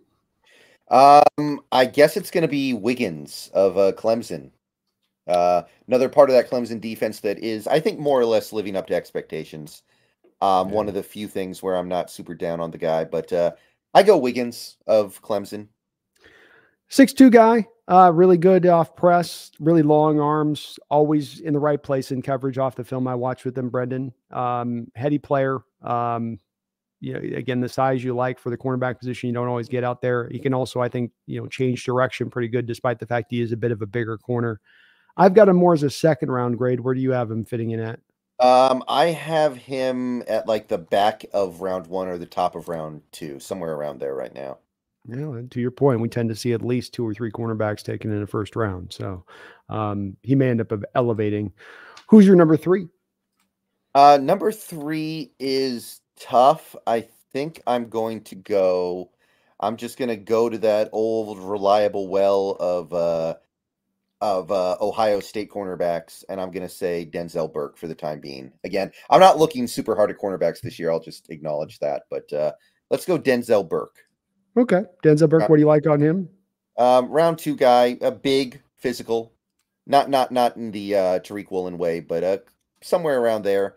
I look at that and I see a guy who kind of has that swagger, someone who has the a little bit of hitting ability. I would go with that. It's a great selection, and like you say, you can't go wrong with Ohio State cornerbacks. I liked his tape. He's definitely really good in coverage. Good length to him. On top of that, a little bit of my worry with him is just run defense. Didn't always look like he was interested on the tape and getting up there and sticking his nose in there. There were sometimes I felt like some business decisions being made out on the football field. I had where do you have him as a 1st, 2nd round guy, just generally? I have him 2nd round. All right. And I've got Nate Wiggins as the top of the 2nd round. My number 2 corner on my list, by the way, was Kamal Haddon out of Tennessee. I really loved his athleticism. I loved his speed and quickness. I think he can run with anybody. I think he had a little bit of some dog in him in some of the tape I watched with some of the mentality he brought on the field. I felt like I've got him as a late 1st round grade. Kool-Aid's my top 10 guy, but I do have a late 1st round on Kamal. I do really like a lot of what he's bringing to play. And me and Brendan both have a little bit of a dip with a guy you guys might be wondering, what about King? What about King? We both have kind of dipped him down just a little bit. Yeah, I looked into that a little bit because, again, I'm not paying close attention to corners this year at all. He was somebody who was supposed to be up there with Kool-Aid, and it's not happening this year. Let's put it that way. Not happening. All right, let's go to 2 other positions before we get to the real meat of the ones we want to kind of talk about on this one, which would be middle linebacker. But let's go to free safety, a position where I don't think we're likely to take somebody, but at the same point in time, we could certainly get out from under Quandre Diggs' contract this offseason. Then it's, anything's possible at that point, right? Definitely you could start to look to target that. Are we doing, we're going free and strong? Or are we just going to go safety on this one? Let's go ahead and do free and strong. I think we can pull that off. All right. Give me your number 1 free safety. Had a pretty good game this last week, so let's go with Cameron Kinchins of the Miami Hurricanes. I think he is probably a 1st round guy. I had him near the back end of the 1st round in my most recent big board. I do think that he is a great ball hawk back there. I think that I think that he's going to be a guy who gets a lot of interceptions in the NFL, and I'm continually impressed with his ability to take away the deep zones when he takes the field. Yeah, his coverage area might be second to none in this draft. You talk about an Earl Thomas-like ability to cover the center field and to, be a guy that basically in single high situations can operate like a cover two. Look, he's almost like 2-1 in what he brings to the field in his area, and he's got insane ball skills where he's going to be able to go, take it away, high point the ball, and be able to track it deep and be in the right position to make the catch. This kid's a first round safety to me all day. He may be a guy that the more tape I watch Brendan, the more I rise him up. Whereas, free safety, you don't tend to want to push that up very high because of the value of the position and building that in. But he is just so good back there at what he does. It's going to be hard not to maybe elevate him in that way. And he's been coming, like you say, really on strong this year. Already with a lot of heat on him coming into the year. And I just love his game, man. He's a lot of fun to watch on the tape. Yeah. Number 2 for you. Free safety. I gotta go with the USC guy, Kalen Bullock. I actually have him close to a first round grade. Not quite yet, but he's doing everything he can on that USC defense that is really bad. And his playmaking ability is the main reason why they're still nominally alive for even making a bowl game this year, because their defense has been that bad. But another guy who takes away a pretty big zone deep down the field. And yeah, second round pick. I mean, we don't have a second round pick, but if we did, I'd say that's about the right value for him. I put him as a second round grade as well. I like that he's got the great size to him that you don't necessarily get with Kitchens, 6'3", and very long. I'm almost guarantee you, Brendan, he's going to have probably 33.5-inch long arms. Doesn't he look like he's got those go-go gadgets out there? Does Bullock? And the speed's there with him legitimately and how he can cover space. He also has the ball. He has some very similar ball skills to Kitchens, not quite as good, but also some really good ball skills back there. The place that I ding him and why he's not maybe a first round talent or late first round talent is that the run defense and his willingness and want to play the run are not great. He's not the best of run defenders on that category thing. So place for him to improve, but he is still a really good defender. Second round grades, right, man? I like it. Give me your number 3. This one's tough. There are a couple of guys. I do like Andrew Makuba's potential, but he hasn't really been all that great this year.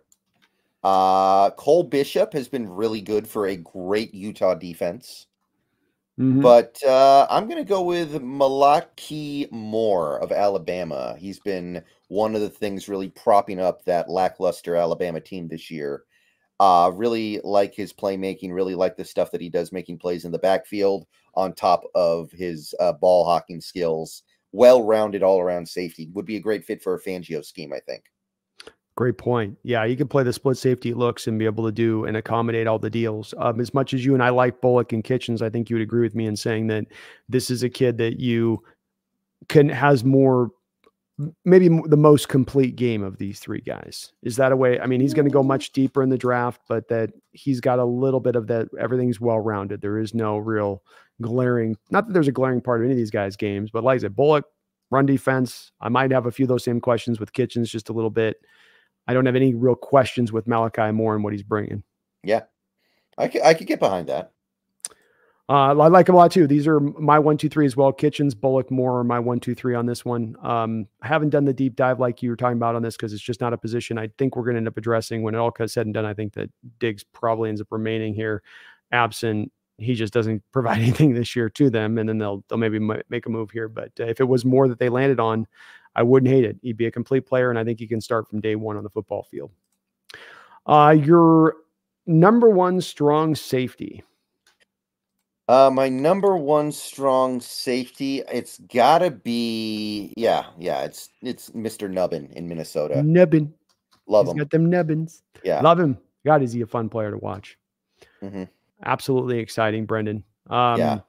Another great Fangio safety, probably. Could be definitely a Fangio safety. Can do it all. No doubt about that. Another guy like Kitchens, where Kitchens I have in the first round range. Do you have him right now second like I do, or do you have him elevated? I have him actually at the back end of the first right now. Okay. And I might very well end up rising to that part of it because you watch the tape end of it and you just fall in love with the way the guy plays football. He's everywhere, all around the ball. He's great in coverage. He seems to be assignment correct. You don't see him out of position. You don't see him flailing. He's under control as a player. He can hit. He can lay the wood. He can take away the ball. And he's doing this from the strong safety position mainly. But like you said, he's got some fluidity in how you can utilize him. But he's been just for now 91 coverage grade this year for the Minnesota, and also the highest rated safety in all of football, according to PFF and their analytics. So you're getting a really good player and a guy that I have second round, but very well might end up being pushed up in that first round range when I get to do a bit more of a deep dive on him. Really like his play, Brendan. He's a fun player. Very much. Your number 2 guy.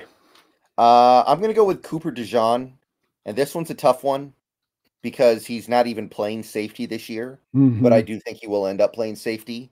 He's the Iowa guy. It's a lot of projection, but I like his talent. He's really fast, and I think that when he transitions over to safety in the NFL, he's going to be really good. But I don't have anything concrete to prove it.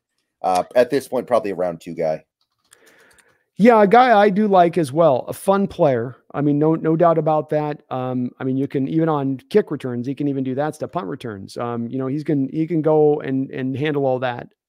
The issue, like you just mentioned, was that you just don't know where you're going to put him at because he's being moved everywhere. They're kind of doing him a disservice and moving him all over the places that it gets harder to project which position the NFL he's going to exactly fit into. You think he's going to do good once you put him here. You believe it's going to happen, but you're not really sure it is. And I don't, with as much as he plays, for instance, slot, nickel, corner, in this defense, I don't think he's going to be able to do nickel corner stuff at the pro level. I don't think he's going to be twitchy and quick enough down there to handle that. So I'm a little worried with that. 5 picks last year. He's got ball skills for days. Can't undersell that part of it. I do have him as my 3rd strong safety. So even though I don't have him as number 2 here, I do have him as my number 3. I do have him as a 3rd round value because of the fact that you do have to do so much of that projection versus knowing what you're getting. And that's not his fault necessarily. He's just doing what Iowa's asking him to do. But boy, he's just a man without position a little bit is what I worry about here with him at the pro level. Possible. We see those guys pretty frequently. Absolutely, we do. Who will be your final guy on this? And I had a 3rd round pick, by the way, in Cooper. You had him as a 2? Yeah, I have 2nd round pick rate on him. Yeah. And then who's our number 3? I'm going to go with Javon Bullard of Georgia. When in doubt, go draft a defender from Georgia. Go Georgia. What do you like about Jonathan Bullard? I think he's another one of these versatile safeties. Like, he's also doing some, deep zone drops. Like, he had the game clinching interception against Missouri just a few days ago, actually. But he's also really good in the box. And it's just like Georgia keeps churning out these safeties on like an assembly line. Like, after Bullard, it's going to be Tyke Smith probably next year. And then after that, it's going to be somebody else. These guys are good. So I'm going to go with Javon Bullard. I have him in like the 3rd round right now. Really, really great coverage, strong safety. That's his unusual thing he really brings for me, is that he really gives you a guy that you can bring him up and match him one-on-one with backs and tight ends, and he's going to run step for step with those guys and stay sticky in coverage. Where sometimes those strong safeties can be a little bit lost when you put him in those kind of roles. I wonder a little bit with him as a run defender from the strong safety position, though. That's the place where I want to see him be a little bit stronger in tackling and in his instincts in how he plays the run. But he is a good, rugged defender, another one of these type of cats coming out of Georgia that we've seen. And I do like his upside. I'm a little bit more in favor of Hicks because I like Hicks's upside. Jaden Hicks out of Washington State. I feel like he's been he's been a very consistent player for him. He's a real fun player to watch. He plays smart, fast, and hard, which I love always watching that from players when that shows up on tape, snap in and snap out. He's a real factor as a run defender. The Wisconsin tape this year with him got me a little worried at times because he had some kind of just brain fart moments on the football field when he played in that game. But he showed me enough on this where I feel like he'll probably be around a 3rd round kind of cat, right in there where I got Cooper DeJean at, and like his upside. Yeah. Apparently there's some reason to believe he won't come out until next year, Jaden Hicks, but I do like him. It could make sense. I mean, maybe he could elevate it. If I got him as a 3rd round pick right now, maybe he could elevate himself into a place of getting higher, first round kind of place by next year's draft if he comes back and has another really good year. Well, let's turn this over to our final position grouping here, Brendan. And the one that is like the defensive tackle position here, one that is likely to be one that we address, may be addressed multiple times over, but I would expect us somehow or some way to address at least early in the first 3 rounds, I would say. And that would be the linebacker position. Maybe absent us re-signing Jordan Bobby, but I don't think we're going to do both of those 2 moves. Right. So let's go in and do a couple of these guys to finish on up. And this is a strong group like the defensive tackle group, very shades of that, isn't it, Brendan? It's a pretty similar kind of crew in it, and just being pretty strong. Maybe not star power, but strong. It's not as good as we thought it was going to be at one point. I'll say that, but it's pretty good. That's a fair way of putting it. And who is your first guy to start out the gate here on this? Right now, I think I'm going with Barrett Carter of Clemson. I think he's the top guy. It's tough. There are a couple of guys that are kind of clustered around here. I had a hard time figuring this one out, but I think Barrett Carter's been the most consistent. He's held up well in coverage this year for Clemson. I think he's my number 1 guy right now. And Barrett is a guy that I do like. I'm not going to lie. He's been a bit of a drifter for me in my draft and where I've got him sitting right now. He just sometimes disappears on the tape to me, and, just kind of like that. A lot of that Georgia defense, kind of a problem, that Georgia defense with some of these players in recent years. Currently he's rated 357th in PFF in their rankings of linebackers, to kind of put his year in perspective. And I mean, you can't just blame it on being a bad Clemson defense either, because if you look up the PFF rankings, you've got Jeremiah Trotter Jr., another middle linebacker on that defense, in the top 11, or if you ignore the minimum snap counts, he'd actually be like the 5th highest rated linebacker in college football. So it's sort of like if you could make the 2 into 1, like if you could take the Carter physical elements he brings along with Jeremiah Trotter's ability to process and all that, and bring him in and put him into one player, you'd have a hell of a linebacker. But he does right now be more of a project that you're taking kind of second round, and that you're going to have to refine a lot of his game out and fix some holes in his game to get, the maximized version of him out. But he's a guy that could be a Jordan Brooks kind of will linebacker to me in a defense. Okay. Who's your number 1? My number 1 is going to be Junior Colson. Junior Colson. I know that's not going to be the way for a lot of people on this. This is definitely one of I'm trying to get my notes here on this. Sorry. Give me a second. No problem. Sometimes it gets lost here. Goodness gracious. System's locked up here. Locking. Yeah, I like Colson. Sorry, go ahead. No, go ahead. I liked his overall game as a linebacker. I thought that what you need him to do as far as coverage, hit, run, tackle, he can do all of those things. He doesn't provide much as a pass rusher, but that's fine. That doesn't need to be the thing we look at the head of the line here. I want to see what you can do getting down in it. He's got back-to-back years of great production there for Michigan as the linebacker there. Good size, 6'3", 250. Good length. There's not really a negative part to his game that I see. It's just a very clean prospect. He's kind of like, it's funny. It's like Michigan got a couple of these players. We were talking about the right guard. He's like the equivalent of Zach Zinter for middle linebackers to me at that side. And I might be elevating him a little bit higher than I should as far as it goes, but it's just hard to find these kind of as complete players. Sometimes it seems like having to make the bite between coverage or tackling, or coverage and run defense. And with him, you're getting both items, I think. I do like Junior Colson. There's a little bit of concern that I have with these guys who are surrounded by such elite talent, but he does stand out to me in that he's another one of these Michigan guys who's just like really, really consistent, just reliably from week to week. They always show up. They always perform. I have Colson in round 3, edging up into round 2. And Michigan's going to be playing some very important games coming up here. So he's got a great chance to bump up. Mm-hmm. But sometimes it's tough with these Michigan players, because in a lot of these games, they're sitting on the sideline by the third quarter because they're up by 800 points. It's true. So it's tough sometimes, but I like Colson too. Yeah. And I don't have a high first. This late first to second is kind of in the spot where early second would be the spot that I'd look at with him overall in that. Who's your number 2?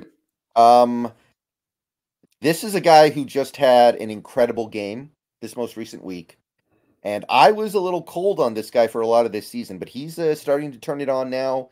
He did some awesome stuff in that game on Saturday. It's Trotter, Jeremiah Trotter Jr. Was kind of a frustrating year for him. I have dropped him to round 2, and I still have him there. I don't think he's a round 1 guy anymore. But I do think that he's shown that he can cover. He was just kind of bumpy start. Mm-hmm. And his pass rushing stuff is awesome. And I know pass rushing is the least of our concerns with an inside linebacker, but Jeremiah Trotter Jr., I like the fact that he's the son of a former really good NFL player. We talk about how that kind of stuff is good sometimes. So I still have him as linebacker 2, even though he hasn't exactly blown me away this year. How tall you think he is? They list him in 6 foot. What do you think he really is? Yeah, he's probably more like 5'10". I am worried about that, believe me. But I'm taking the good with the bad here. Yeah, and I've got him as my 3rd linebacker, but we are in agreement as far as him being a 2nd round guy. Rough start to the year, or a little bit of just a bumpy road to start. He's come on. I think he had a pick 6 this last week or the week before in coverage, and that's where he's really come forward. Yeah, he had 2 sacks, 3 tackles for loss, and a pick 6. Yeah, that's nice. And it's good to see him coming along. A guy this is a guy also, the testing numbers are going to matter to me. If he comes out there and he's 5'9.5", 5'10", that might matter a bit. If he is going to go out there and run a 4.55, 4.6 40 at 5'10", I might get a little worried here with Trotter on that. But what he does bring to the field, and he is certainly the son of a pro, of a real great pro. Hell, I think the son of a coach who was a pro. But he understands how to play the position. His instincts are next level. A solid tackler. He can get eaten up on blocks because of his size from time to time, but he's got a good dip and rip move to get free of it most of the time. And I really love what he brings in coverage, which is maybe as much as anything when we look at linebackers anymore, Brennan, we've got to start to maybe give that a little bit extra more weight than we would normally. Whereas maybe 20 years past, you went, well, how do they play the run first and foremost, right? When you look at linebackers.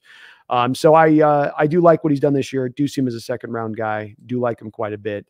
My number 2 guy was Edgerrin Cooper out of Texas A&M, the current highest graded guy in college football by PFF at the linebacker position. I just talked a little bit about coverage mattering. Well, coverage matters quite a bit when this kid's coming in with the nearly 92 coverage grade and it shows up on the field. He can run with anybody. He's got size and length. He drapes like nobody else. There's just no holes or openings in coverage. Nobody's getting any separation on this guy in coverage. He flips his hips really well. He's very fluid moving in space. His eyes are always very active to the quarterback. He's just got a good intuition for the position and really seeing things clearly and picking and doing it, and be it zone or be it in man. He seems to be good in both to my eyes. Really loved what I saw from him as coverage, and he brings 6'3", 230. He's bringing the prerequisite size. He's got the dimensions that he brings to the table. And then not bad as a run defender, almost an 80 grade there. He's not a hammer or anything else. He's going to get the job done. He's a good tackler. It's not going to be flashy, but it's good. It will work at the next pro level. This would be a linebacker pick, or a kind of linebacker you're looking about, in my opinion, of where the game is going for what you're going to want from the position in the future versus what you wanted from the position 20 years ago. Yeah, I need to look more into Edgerrin Cooper. He's not somebody who's been on my radar, but I do know that a lot of the draft people are starting to really gear up on him. Yeah, he really flashed the first second I turned on the tape with him, and it kind of clicked with that one pretty quickly on me and watching him. I think it will with you too. And the more you watch on him, it's not hard to see what he does good, and not a lot of holes in his game. And the size is legit, which, as we've seen with some of the linebackers in recent years, your Ivan Pace types a year ago, who's having a good year for Minnesota, but we've had a lot like we've had a lot of 5'9", 5'10" wide receivers coming out in recent years, even at the top of the draft. We've had a lot of undersized middle linebackers in recent years too. And so it's a great trend to see some of these guys a little bit more bigger that kind of check all the boxes. Who is your number 3rd linebacker on your list? Let me check here. My number 3. Well, there is a guy who I think recently just got hurt. So let's just scratch him off for a second here, because I think it's a pretty serious injury. So I'm not sure how I feel. So I am going to actually go with Cedric Gray here. There are some concerns about his testing. Like, he might have a really slow 40 time. But he is consistently making splash plays all over the field for a UNC defense that really doesn't have anything else. Like, he is putting the team on his back in a almost like a Luke Kuechly kind of way, I feel like at times. I think his coverage has come a long way this year, even though it's sometimes occasionally not great. He's had some pretty bad games in coverage, but honestly, he's providing a lot of different things. He's rushing the passer. He's going sideline to sideline. I if he tests decently well, I think he's a round 3 guy, and I like him. Yeah, I've got him a little bit higher. It's where the middle linebackers for me kind of fit like the defensive tackles. I'm sort of in. Maybe I should be pushing more of them in the third round, like you are a little bit on this. You might be seeing a little bit clearer than I am with it. I like that he also has 2 years of really good production. You know, where he also did this last year too. So you're not just getting the 1 year of it. Another guy with good size at 6'2", 235. So another guy that's going to be able to move. I think you're right to say, how's he going to run? Is it a 4.65, 4.7-ish kind of thing? Or is he going to be able to, you know, clock up a little bit faster? And that might determine whether he is a second or third round, you know, kind of cat. They've even tried at times. He's got like 52 snaps out of the slot this year, Brendan. You know, they've utilized him even as that kind of cat at times in the defense. So he's got some versatility in the coverage grades up at 76, playing that slot position at times. That's not exactly being put out at times to put in position for success if you're a linebacker. So him doing that and succeeding in that role is really good. And even at 68.4 run defense ain't bad. He's held up over there. And like you said, some of that's also a bit the failings of the UNC defense overall, where it's not necessarily as the most talented of groups. But I like him as well. As I was saying on the one there, I have Junior Colson, Cooper, Trotter. So Trotter would be my guy here where you've got it in, but then it basically would go Colson, or it would go Cedric Gray after that. So we're kind of in close alignment on this one. Okay. Who's your next guy? My next guy would be Junior Colson. I have him in round 3. So we already talked about him. He's a guy who has a real good chance to move up, I think, though, because he's going to be, I mean, Michigan's going to make the playoff. And honestly, I think they're going to win it all. So he's going to be front and center. You think they're going to win it all even when they can't cheat anymore? I think they're going to get away with that until the end. I think the college football will like brush it off until after the season's over. Let them get their championship, and then they can take it away later, but no one will care because you can't actually take away a championship. You can pretend to, but you can't actually take it away. Like, it still counts. It still counts. Yeah, I agree on that. My guy would be Maurice Liaufu, if I can pronounce his damn name right. Let me bring up my notes. Sorry, getting my notes brought up here. I thought I had my notes in here and they buried on it, but they're not coming up here. Sorry, 1 second. No problem. It gets lost this here. Is, this is actually not a guy I'm familiar with, though, so you're going to have to fill me in here. Notre Dame cat on a Notre Dame defense. When I watch Notre Dame defense, I just kind of like what I see from them. They run, they hit, they tackle. And he seems to be, to me, kind of a reflection of that. Another linebacker, good sized guy, 6'2", 240, bringing that to the table. Another guy that like you'll see me kind of gravitate towards. Maybe coverage is a little bit better than the run defense, but the coverage stuff is really, really good.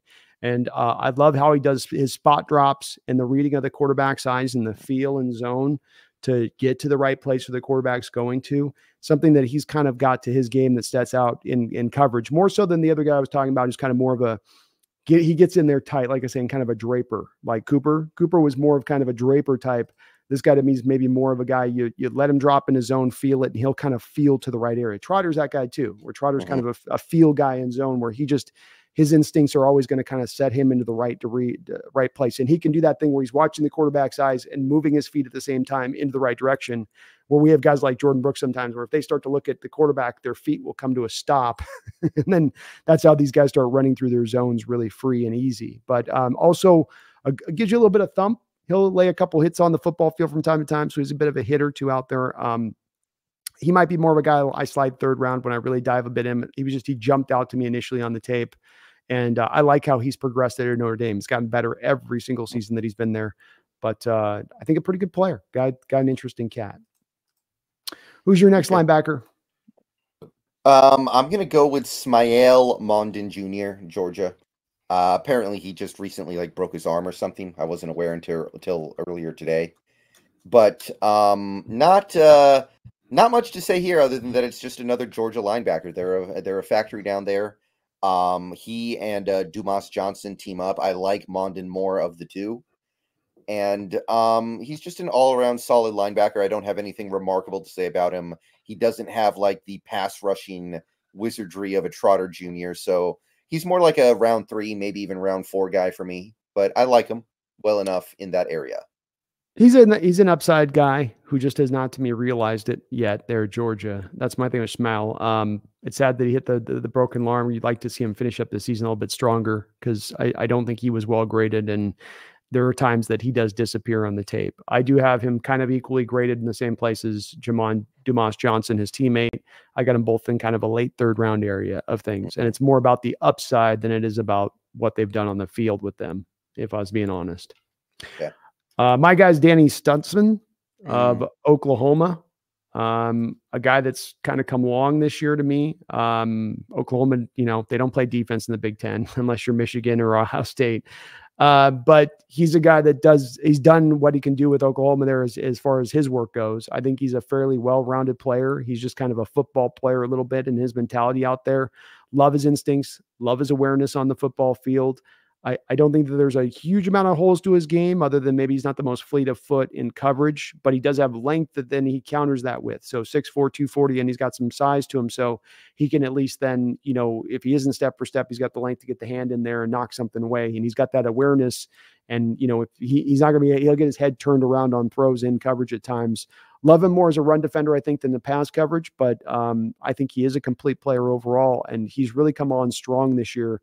A guy that I'm going to be watching closely on how he tests, Brendan, because a guy that, again, if he's running really slow, that's going to dip him down because you're worried about that part of him at the pro level. But if he can run fast, if he can test with the quickness and the 3-cone stuff quick and show up in that realm, then you start to feel like, okay, I can project him a little bit higher now as we go forward. Yeah, I feel like him and Cedric Gray have a lot in common. Like they're both guys who need to test well, but they're all over the place for their respective defenses, and they're one of the few good players on that on those defenses.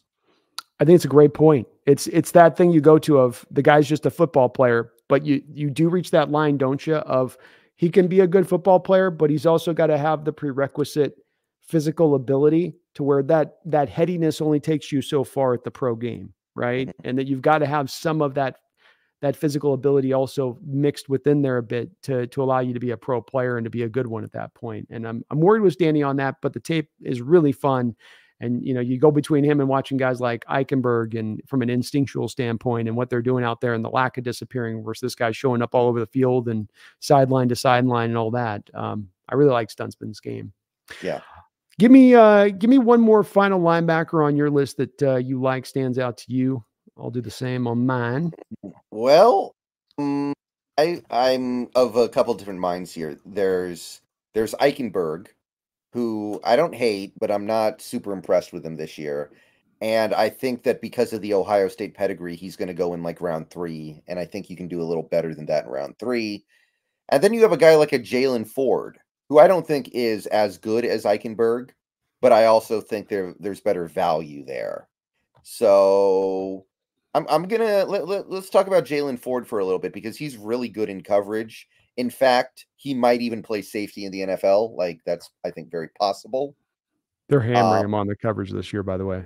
Really, that's interesting They got because him 527 on 663. okay, I'm gonna have to dig into that a little bit here. But to me, he's like a linebacker that may end up converting to safety. But he's been a real playmaker this year for that Texas defense. So yeah, Jalen Ford, I think, is intriguing as like a project. I like him quite a bit as well. I'm behind on get the banner fixed here. You tell him slacking on the banner. My bad, Brendan. I like him a lot as well. That's my guy I have in the spot is Jalen Ford here, Brendan. So I'm with you on that. I think too his coverage grades are more a bit of instinct stuff rather than physical ability stuff. Like he's got the goods to be able to move in space and potentially make that transition if maybe he lost some weight to roll that way. But he is, I think, a little more of a tantalizing guy. I think you're also right about this over Eichenberg because I think Eichenberg's kind of a finished product. I think in Ford, you have a little bit more of a mold of clay that you can kind of develop. Is that fair assessment of it? Yeah, there's definitely a project here, but we might have that time. If we bring back Wagner and Devin Bush, those might be your starters next year. and then you've got a year to bring Jalen Ford up to speed. That's right. No, I could definitely see that as well with it, for sure.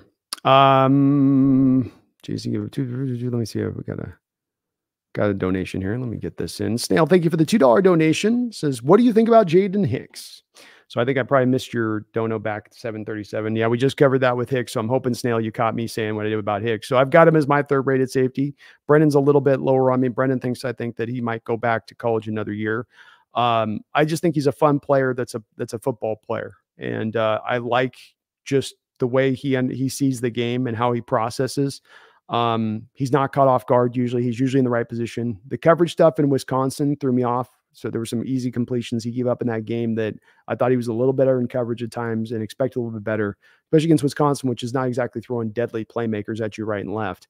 Right. So I like his game. I think he's a complete safety for the position. I think he certainly could be a target for our Hawks potentially if they were to, move on. I don't think they're likely to be targeting strong safety. If we're going to target a safety, it's probably going to be more of a free safety than strong safety at this point, I would think. But with that said, he's a good player. And if he comes out, I think he's probably a third round rated guy, Snail, on that. Thank you for that donation, though. Appreciate you. You guys are all very kind on the donos tonight. So I want to say thank you for that. Well, I think that gets us through pretty well, Brendan, on our list of these guys that are emerging at this point. We're starting to round up a little bit more and get a little bit more of by the time we get to draft season, man, we're going to be about well over 100 names and deep into this. So I think it's going to definitely help us out. That's part of why I want to do this early, folks, is to get out in front of this to be able to be even much more better prepared once we do get into draft season and our understanding of these guys and where they're at and where their progression's been. Because progression's a big part, isn't it, in college football? It's not about the end point you're at necessarily, but how did you get to that end point? Did you grow as a player? Are you the same player you were when you walked in the door in college or where you started out the year at? Or have you actually taken some steps forward? And I think that's what this gives us a chance to do by doing these shows in this way, Brendan. Yeah, exactly. This is going to make it very easy to segue into draft mode when the season is over and we're trying to figure out what happens in the draft. Amen. Amen.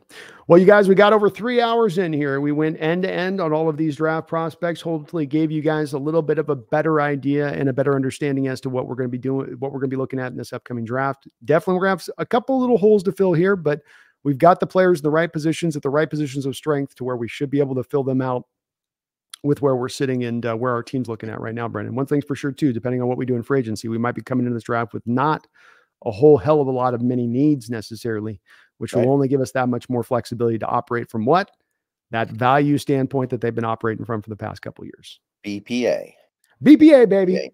That is the way. That is the guiding light. That is our North Star, and it needs to remain so we can keep knocking these drafts out of the park. I want to thank, first and foremost, Brendan for making extra time, not some normal time, but even extra time out of his day here doing a special Wednesday show here with me this week. Really appreciate you, brother, for hanging on in here with me for 3 hours and busting, breaking down these prospects on this side of it.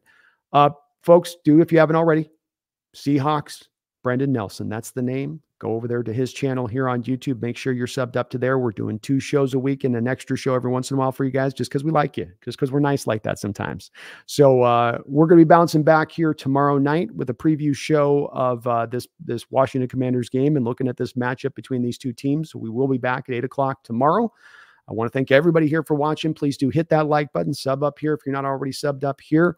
And thank you for hanging in with us on this. Again, no, these are a little bit of a kitschy shows or certain separate shows from what we normally do, but that's what we want to do. It's all about keeping only the real ones come out for this. That's right. You got to be super into this kind of stuff. That's exactly right. That's exactly right. Well, appreciate you, Brendan. Thank you, man, brother. As always, appreciate you guys for watching out there in Seahawks land. We'll be back in just under 24 hours. And you'd hope that they wouldn't forget in 24 hours, that they wouldn't get their mind caught up in other items. But we're in the midst of the NFL season. Your team has got this year fully within its grasp, still can go out there and accomplish some great things. So I hope I don't have to remind you to remember that you got this team still hunting. Maybe you bailed. Maybe you bailed after last week. Well, I'm bringing you back in the fold. Brendan's bringing you back in the fold. Do not bail. Do not jump off the bandwagon. You're jumping off. I'm holding Brendan by his ankles. He's catching you as you jump off. We're pulling you back on. Okay. That's the way that this is going to work. Nobody's getting off this thing. Not yet. So keep it at the forefront of your mind, my fellow Seahawks faithful. That's faithful with a capital F. And please, don't you ever forget, Go Hawks. Go Hawks.